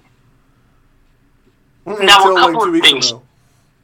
A couple of things from this match. One, they went over an hour, way too long. Really? It was I think it was like 8:50 or something like that when this match went on. Jeez. They went long, and there was way too many. Like you can tell that this suffered from being pre-recorded, and it was edits everywhere, absolutely everywhere. Mm. But the glaring issue that I have from this is not Gargano or not Ciampa. It's Candice LeRae. Mm. Candice LeRae, Johnny Gargano is a full-fledged heel right now. Okay. Candice LeRae low-blowing Gargano to later find out that he was faking it and costing Ciampa the win is a heel tactic. Right. If you're feuding with Io Shirai, who is also a heel, how does this work? Babyface. I'm sorry? Candice is a total babyface. Well, what she did in this match is not actions of a babyface. Right. It is the actions of a heel. Yeah. So, what's the point? Like, I understand that's your husband, but you also got to protect your character as a babyface. Mm-hmm. If your husband's a heel, similar to Sasha and Seth Rollins, where they're engaged, and Becky Lynch. I was about to say, what? Becky Lynch is a face, Seth Rollins is a heel. You completely separate the two. Yep. They're not involved in each other's matches, and that way you save both characters. Mm-hmm. Candice LeRae being maybe the ultimate babyface of NXT, costing Tommaso Ciampa the match with a low blow, knowing that her husband had a cup, is a heel move. And how does this progress her and Io's story if they're going to progress it at all. Like, is Candice now a heel? Like, I don't get it. Candice should not have been involved to begin with. Absolutely, you're not wrong there. You're absolutely right, but they did, and you can't go back now. Yeah. You can't rewrite history. You can't unring a bell. So, I mean, the major thing for NXT this week was they finally beat AEW Dynamite in a non-pay-per-view oriented pre or post pay-per-view show. Mm-hmm. They beat Dynamite 693 to 692, by far their smallest margin of any victory for either show. But Dynamite altogether was a better, more entertaining show. Mm-hmm. I mean, you got to watch Dynamite. You want to run us through it real quick? Yeah, so the show opens with a promo from Jake Roberts. Pretty much doing what Jake Roberts does, promoting Lance Archer and kind of talking down Cody. Then we have Lance Archer come out and squash some dude, Eric something or other. I don't remember his name. Well, I remember that Jericho was on commentary all night, and he called him Eric Angels, Eric Angles, Eric Angelus. Like this guy had multiple names. Yeah. The highlight of the show was the match between. So there was two matches that really stood out for different reasons. You had Hikaru Shida versus Britt Baker, and man, the match was good on its own, and then about halfway through the match, Britt got busted open the hard way. Mm-hmm. I'm not sure if it was her. It looked like it was a nose. It was an elbow. It was an elbow to the nose. Right. Okay. So yeah, I couldn't tell at first if it was mouth or nose, but it looked like it was the nose. But she played it off so well. She really, like, once she got busted open, she sunk into her character performance for the rest of the match so well that, like, that's the lasting image that everyone has in their mind after this show, was Britt Baker being how she was. And then she learns to play with it because she goes to do her finisher move, the, I forgot what she calls it, but it's like the lockjaw, right. Which is essentially like a Ring of Saturn that she then turns into a mandible claw. But because she's bleeding and because of COVID, she grabs the referee and goes, "Give me your glove," so that she can put the glove on her hand before she puts it in Shida's mouth. I'm like, that's such minute stuff that is so, like, good, you know? So, at the end of the day, Britt Baker loses the match. Shida continues looking strong. But this really was a Class A performance for Britt Baker. The other match that had people talking for good on the other side of the bad, maybe, was the Best Friends versus Nakazawa and Kenny Omega. Hold on. Michael, Nakazawa. Thank you. And this was for the right to call their tag team the Best Friends. So, the issue that some people had with this is Michael Nakazawa is a comedy wrestler. Kenny has experience being a comedy wrestler. This match was 100% a comedy match. This was a comedy wrestling match. So, if you're not into comedy wrestling, which a lot of people aren't, they were bashing this. They're like, this is dumb. This is a waste of Kenny Omega's talents. This is a waste of Best Friends. Yada, yada, blah, blah, blah. If you're into comedy wrestling and you haven't seen something really stupid and silly in a while, then this was good. You know, it was dumb. It was silly. Michael Nakazawa and Kenny Omega went for the Best Friends hug, but then were interrupted. Like, it was dumb nonsense. But if you're into it, you're into it. If you're not, you're not. I'm gonna call, like, a hack on myself, actually. Okay. If WWE did a match like this, I would kill it. But because I'm so enamored, I love the best friends and freshly squeezed, and Kenny can do no wrong, and Michael Nakazawa is entertaining. I felt like with Dynamite, like this was a much needed break from the monotony of just like wrestling. Yeah. You needed like a lot. Like essentially, the match turned into the winner gets the rights to the best friends label. Like it's silly, but entertaining. Right. Nakazawa basically oiling up his chest, so when was it Trent or Chuck Taylor was trying to hit a chop on the chest, it would just slide up, so he it was basically non-effective. Right. And they called it the hentai slide or something like that.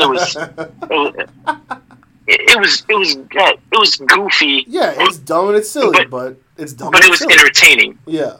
But like I said, if WWE did this with the Usos and let's say the New Day, I would say, man, this was boring. Like, why did you do this? This was dumb. Like, you didn't need to do this. Right. I guess also it has to do with more like backstory. Like Chuck Taylor and Trent Beretta are best friends, and Nakazawa and Omega are really close. So it kind of adds to the actual match in terms of comedy. But I don't know. I felt like this was a very good break from everything that was going on. I think also is whether we know it or admit it or want to admit it, I think that for people like yourself, myself, etc., AEW has kind of what's the phrase I'm looking for? They've kind of they've done so well in the past that they've kind of awarded themselves like a free pass here or there. You know what I mean? Like, they've fallen into our good graces where if they do something like this, we can see it for what it is and enjoy it, where WWE has burned us so many times that if they do something silly, it's just like, oh, God, here's something stupid. You know what I mean? Yeah. Yeah. So I think that also plays into it. I think because of what AEW does on a regular basis, we've kind of can see past the bad and enjoy the good, where WWE is the opposite. What else? Okay, so then we have Brody Lee in a squash match versus Lee Johnson. Again, people are still alluding to Brody Lee doing a Vince McMahon character. I don't see it. I do. I do now. Like, it's very apparent that he's doing a Vince parody, and for me, it's played. You don't need to do this. I don't see it. This week was the suit thing. That he wants everyone to be dressed in a suit. How is that a Vince thing? Vince wants WWE superstars to carry themselves in a professional manner, similar to the NFL or the NBA, exactly. Where they wear suits. I don't need Brody Lee. One, I don't need Brody Lee having squash matches. Yeah. We know who Brody Lee is. He was Luke Harper in WWE. We know what he can do. We know what he's about.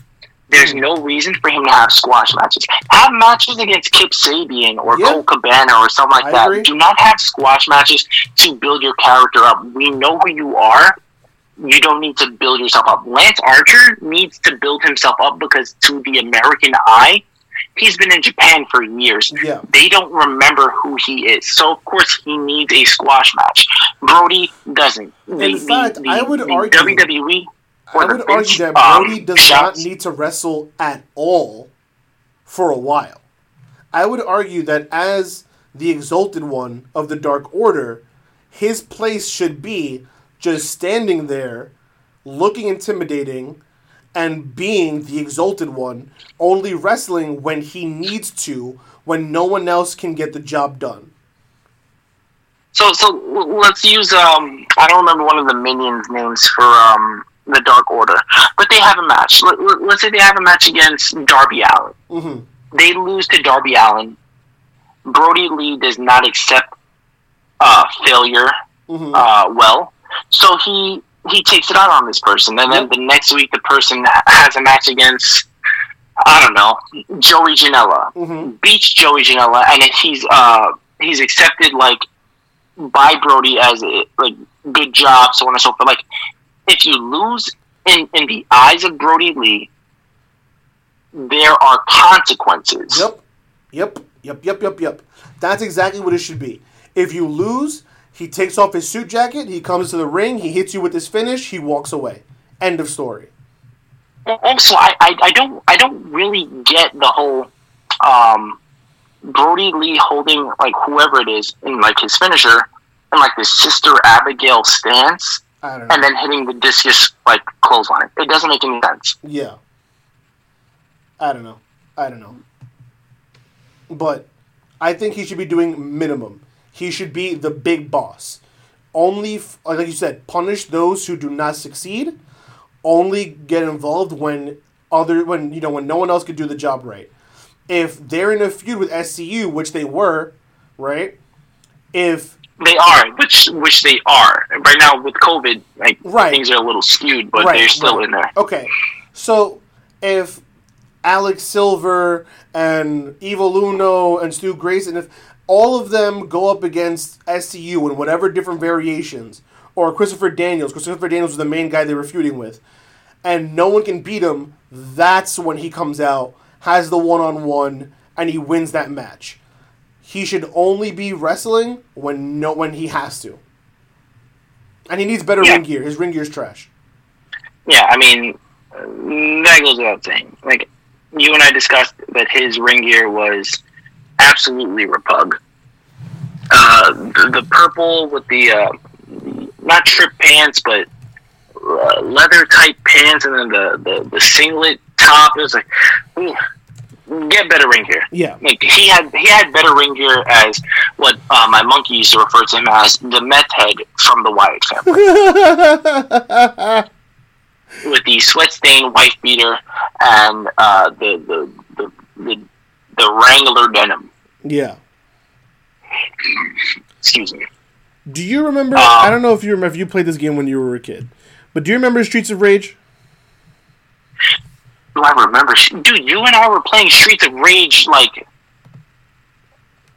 5 years ago or something like that. Oh yeah. Okay, so you remember the boss in Streets of Rage 2, right? Huh? Wait, what'd you say? Nothing. I said you and I were playing Streets of Rage in your bedroom with our pants off. Yeah, right, exactly. But so you remember the final boss from Streets of Rage 2, right? Mm-hmm. The guy in the throne in the suit? Yes, you and I got beat by him like 4 times in a row. It was so annoying. But that's who I think of when I think of Brody Lee. Okay.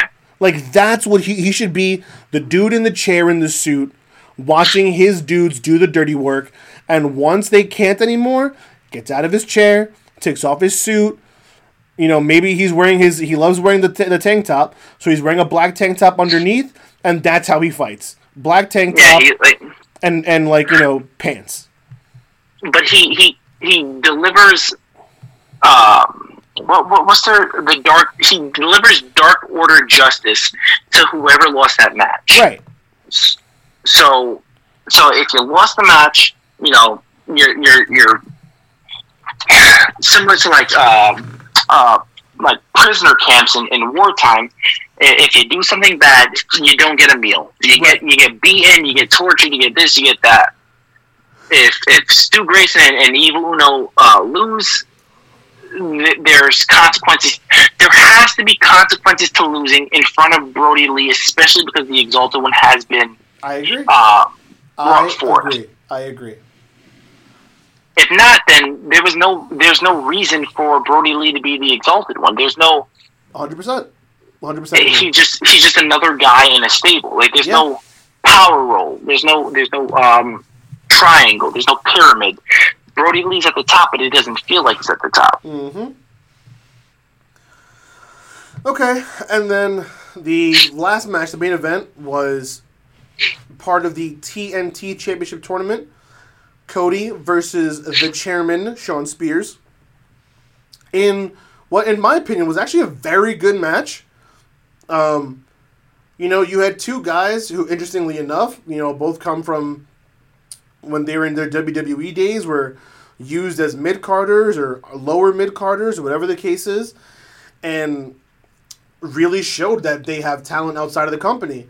And this was, I thought, a very good display of that for both of these guys. Cody and Shawn Spears had a very good match, with Cody eventually coming out on top to advance in the tournament. And I thought this was a perfectly paced, well done main event for a regular TV show. Yeah, I mean, again, I hate the name of the mid card belt. Yeah, but hideous name. Shawn Spears is doing more and more of a job to shed the Ty Dillinger persona that he had in WWE. 100%. Now, Shawn Spears is no spring chicken. He's pushing 40. Yep. So he even said he's only wrestling for a few more years. Yeah, he's only got maybe 5 good years left in him if he stays healthy. Yeah. This whole Shawn Spears Cody thing goes back to damn it, I don't even remember. Was it Double or Nothing? I think it was Double or Nothing, wasn't it? Oh no. It was Fyter Fest. Fyter Fest, when he hits him with the chair. Yes. Right? Yes. So there's backstory here. There's small stakes involved in this, so it makes sense. I mean, I'm still convinced that it's going to be Lance Archer versus Cody in the finals, and Lance Archer's going to win. Yeah, but wouldn't be surprised. For me, it's more about the journey. Like I've always said, I don't care if I know the outcome. I care more about the journey. And I like the way they ended this match, because I felt like it was a way for Shawn Spears to lose without really being punked out. So he kicks out of 2 Crossroads, which I don't like, by the way. I really hate that they let people kick out of the Crossroads. It's BS. Well, you and I are wrestling purists, where if a guy hits their finisher or a gal hits their finisher, it's called a finish. That's the end of the match. It's called a finisher for a reason.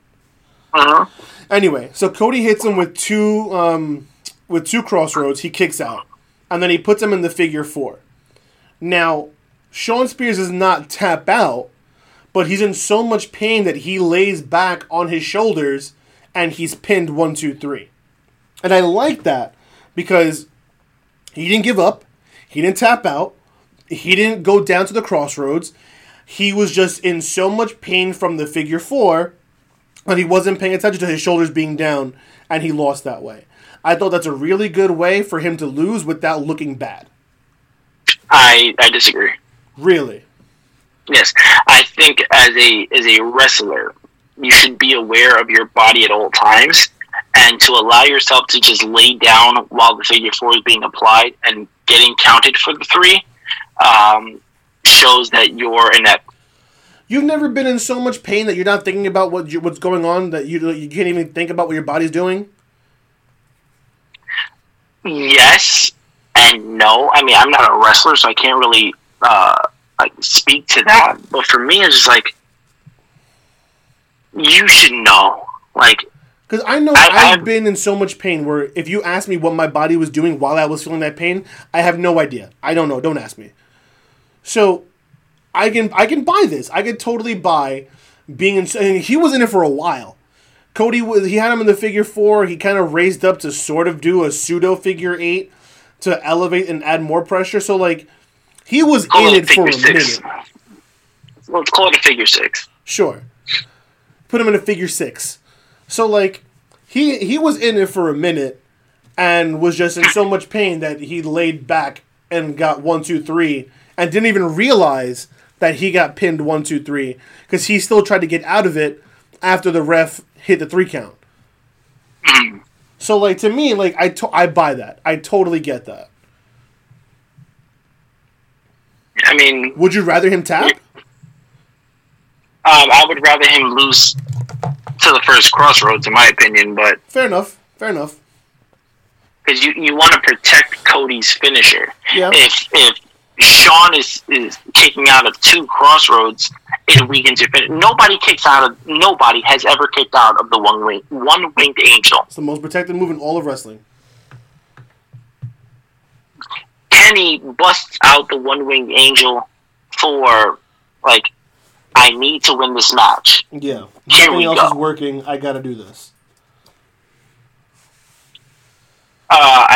Okada, no one has kicked out of the Rainmaker before. I think they have.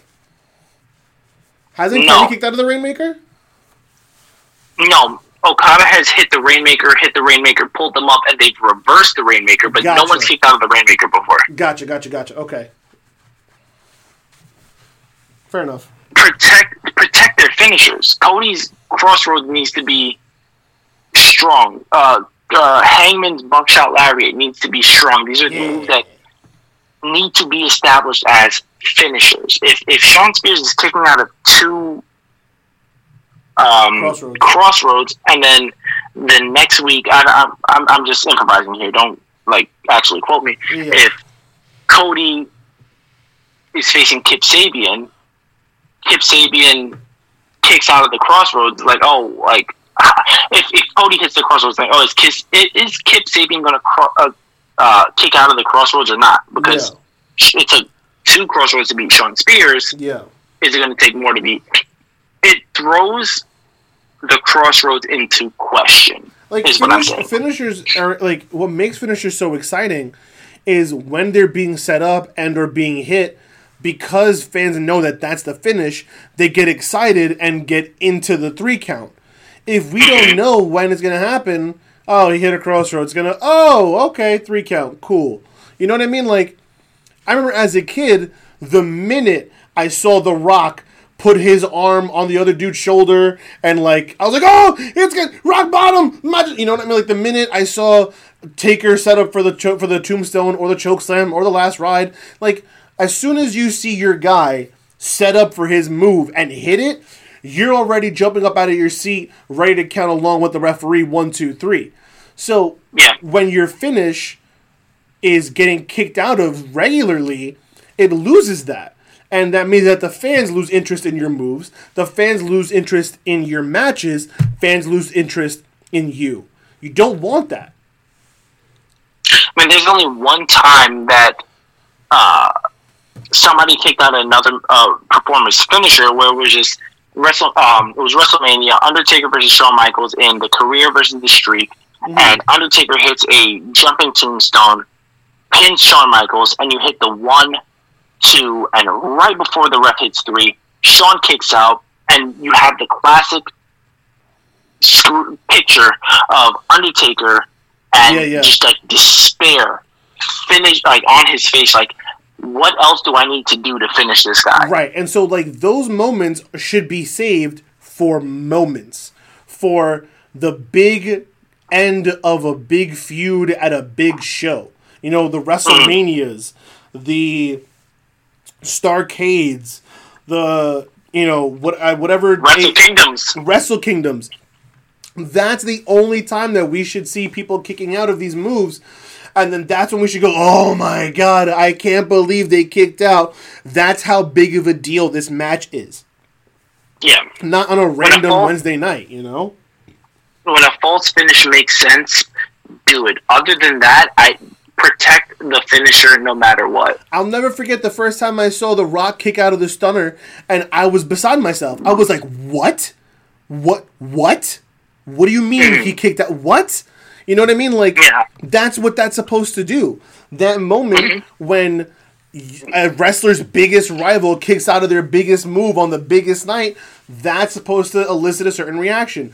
If it happens on a regular, weekly, free TV show, then it doesn't mean anything, and your move doesn't mean anything anymore. Yeah, I mean, when Bret Hart locks in the sharpshooter, I was like, that's it. No one gets out of the sharpshooter. It's over. Yeah. No, it's very rare that they make it to the ropes or they break the sharpshooters. It always leads to a tap out. Yeah, the walls used to be like that. The crippler crossface used to be like that. The ankle lock used to be like that. It's like the Taz mission used to be like that. moves used to be protected, Yeah. not so much anymore. Nope. Let's finish the night out with just a little bit from SmackDown. The Forgotten Sons get called up, and they basically beat the Lucha House Party, which is something you and I discussed about being happy for the Forgotten Sons. Maybe they can do something on SmackDown because they weren't being used on NXT. You know what? And it's funny because I was just thinking, I was like, can this be the one time where it's the flip reverse, where they can actually get better use on the main roster than NXT? Same with Elias.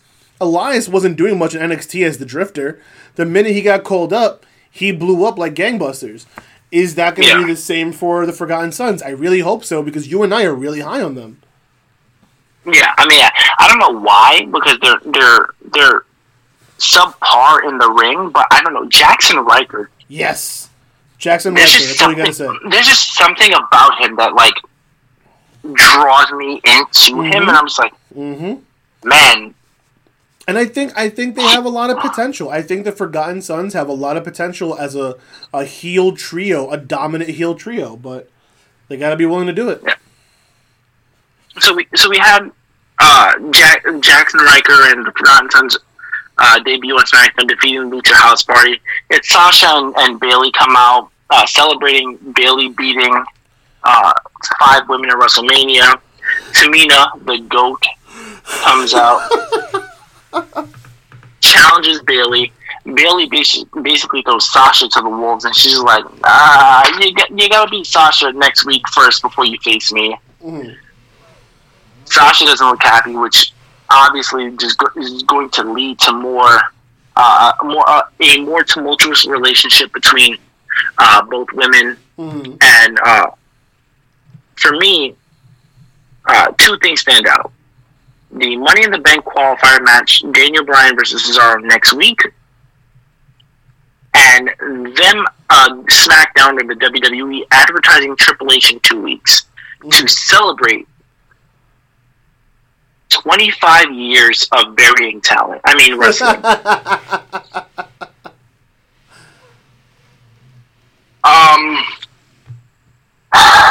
Okay. Triple H was never really on SmackDown. Like, he didn't want to be on SmackDown.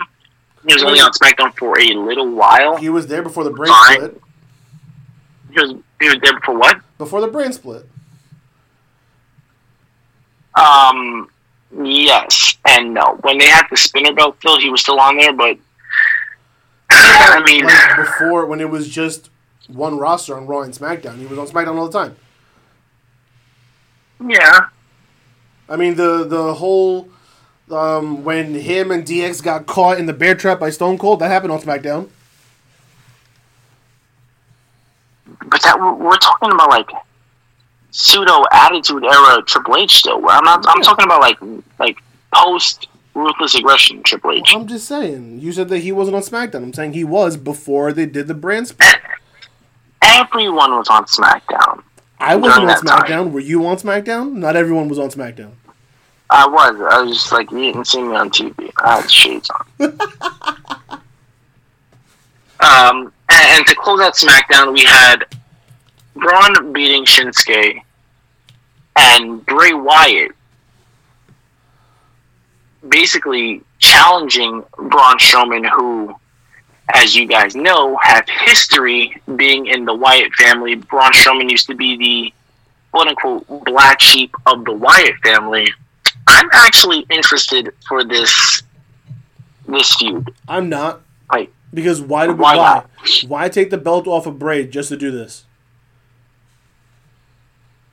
I mean, Bray wasn't supposed to have the belt regardless. So I'm saying, so why, like, he had the belt, then he drops it to Goldberg so that Bray can get it, so that we can do this? That's dumb. Again, because Roman now Reigns, what? Either Bray's going to lose to Braun or Braun's going to lose to Bray. Either way, it's a lose-lose. Roman not wrestling at WrestleMania kind of threw a wrench in the plans, but I'm sure that they can build something out of this Braun versus Bray thing. Not smart in my opinion. I think it's really and why not? Like I said, because either Bray has to win to reestablish himself, or Braun has to win because they're trying to establish him as a credible champion. They keep saying, Braun might never lose his championship. He's so dominant. He's so big. He's so strong. He's so this. He's a monster among men. You know, he may never lose the championship ever again until he retires, blah, blah, blah. But then, what? He's going to drop it to Bray and all that means nothing? Whoever loses this match, this feud, rather, is like, it's a mistake. This feud should not happen. They are both not in a position to lose right now. So, like, they don't care about Braun being champion. Their end game was for Roman to beat Goldberg at WrestleMania, and that's it. But they're hyping up Braun right now. On TV, the announcers are hyping up Braun. So they're trying to legitimize him through the commentators. So if he loses now, you're shooting yourself in the foot. It doesn't make any sense. Fans are still backing Bray, though. Everyone is still backing Bray for... And Braun's supposed to be a face, even worse. Again, what is the point? Why not... you don't need to have Bray versus Braun right now. Have Braun face somebody else that, like, the fans can get behind Braun winning against. I don't see the rush. I don't see the rush. But who? I don't know. You have Braun face Shinsuke this week, right? Yeah. There's no legitimate heel on the roster that is believable enough to, like, oh man, maybe he could beat Braun Strowman, you know? Except the Fiend, because he's got that Firefly Funhouse magic. I don't know. I think it's a mistake. I just think it's a mistake. I don't think either one of these two characters can afford a loss right now. Absolutely. You're not wrong with that. I 100% agree with you. Neither character can afford losing clean. Especially because what's the point? Especially because Bray just finished beating or not beating, or I don't know what you want to call the Firefly Funhouse match between him and and John Cena.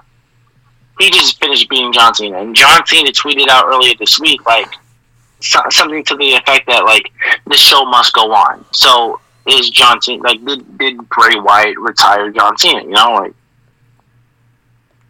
we don't know. Bray's trying to recover from being essentially squashed by Goldberg, and Braun is trying to establish himself as a dominant main eventer. Because, I mean, let's face it, I don't think of Braun as a dominant main eventer. He could have been about a year or two ago. They had the chance. But a year or two ago is a different story. Exactly. No, yeah, he just came off of a feud with the Artist Collective. Like, that's, you know, where he dropped the IC title to Sami Zayn. Sami Zayn, thank you. I forgot his name. I don't know. I don't know. But I guess that wraps up the recap and review of our show. So let's do what we do, because you know, in professional wrestling, there are good things. You mean seeds? Excuse me, good seeds. And there are, of course, bad seeds. But at the end of the day, they all help to contribute to the tree, to the garden, to the forest that is professional wrestling. So let's talk good seeds, bad seeds. I definitely know my good seed. I know my good seed. Please inform us on your good seed, sir. The freedom of the revival. Okay. Easily. Okay. And do you have a bad seed?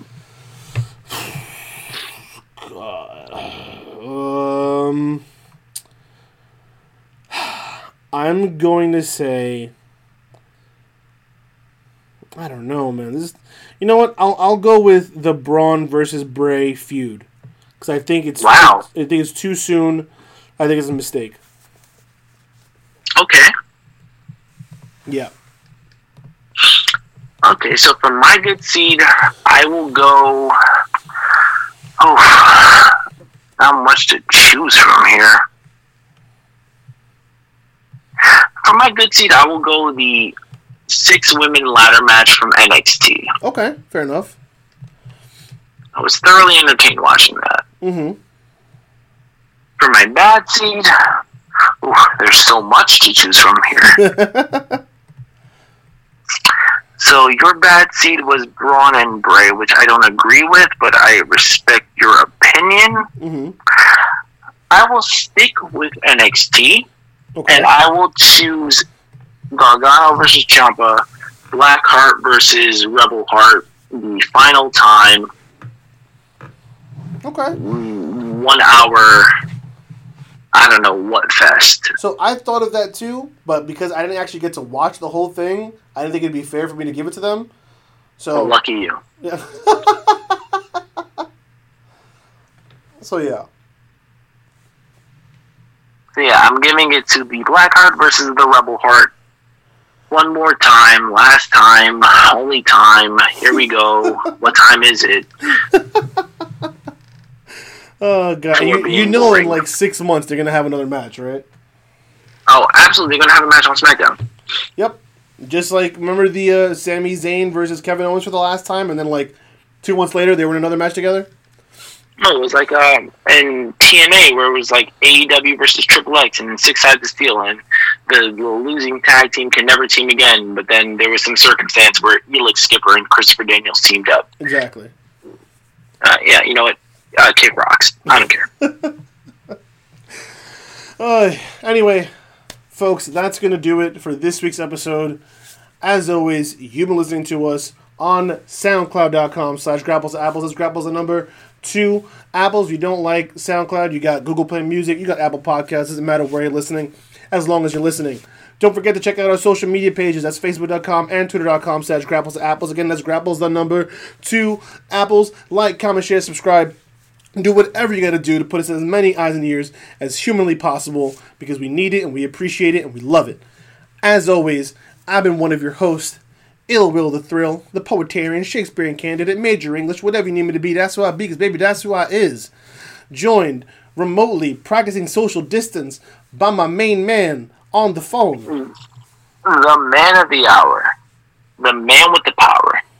Too damn sweet to be sour. Cream of the crop, rise to the top. Ya boy, Shades.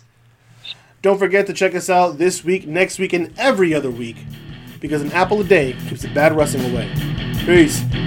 Peace and love.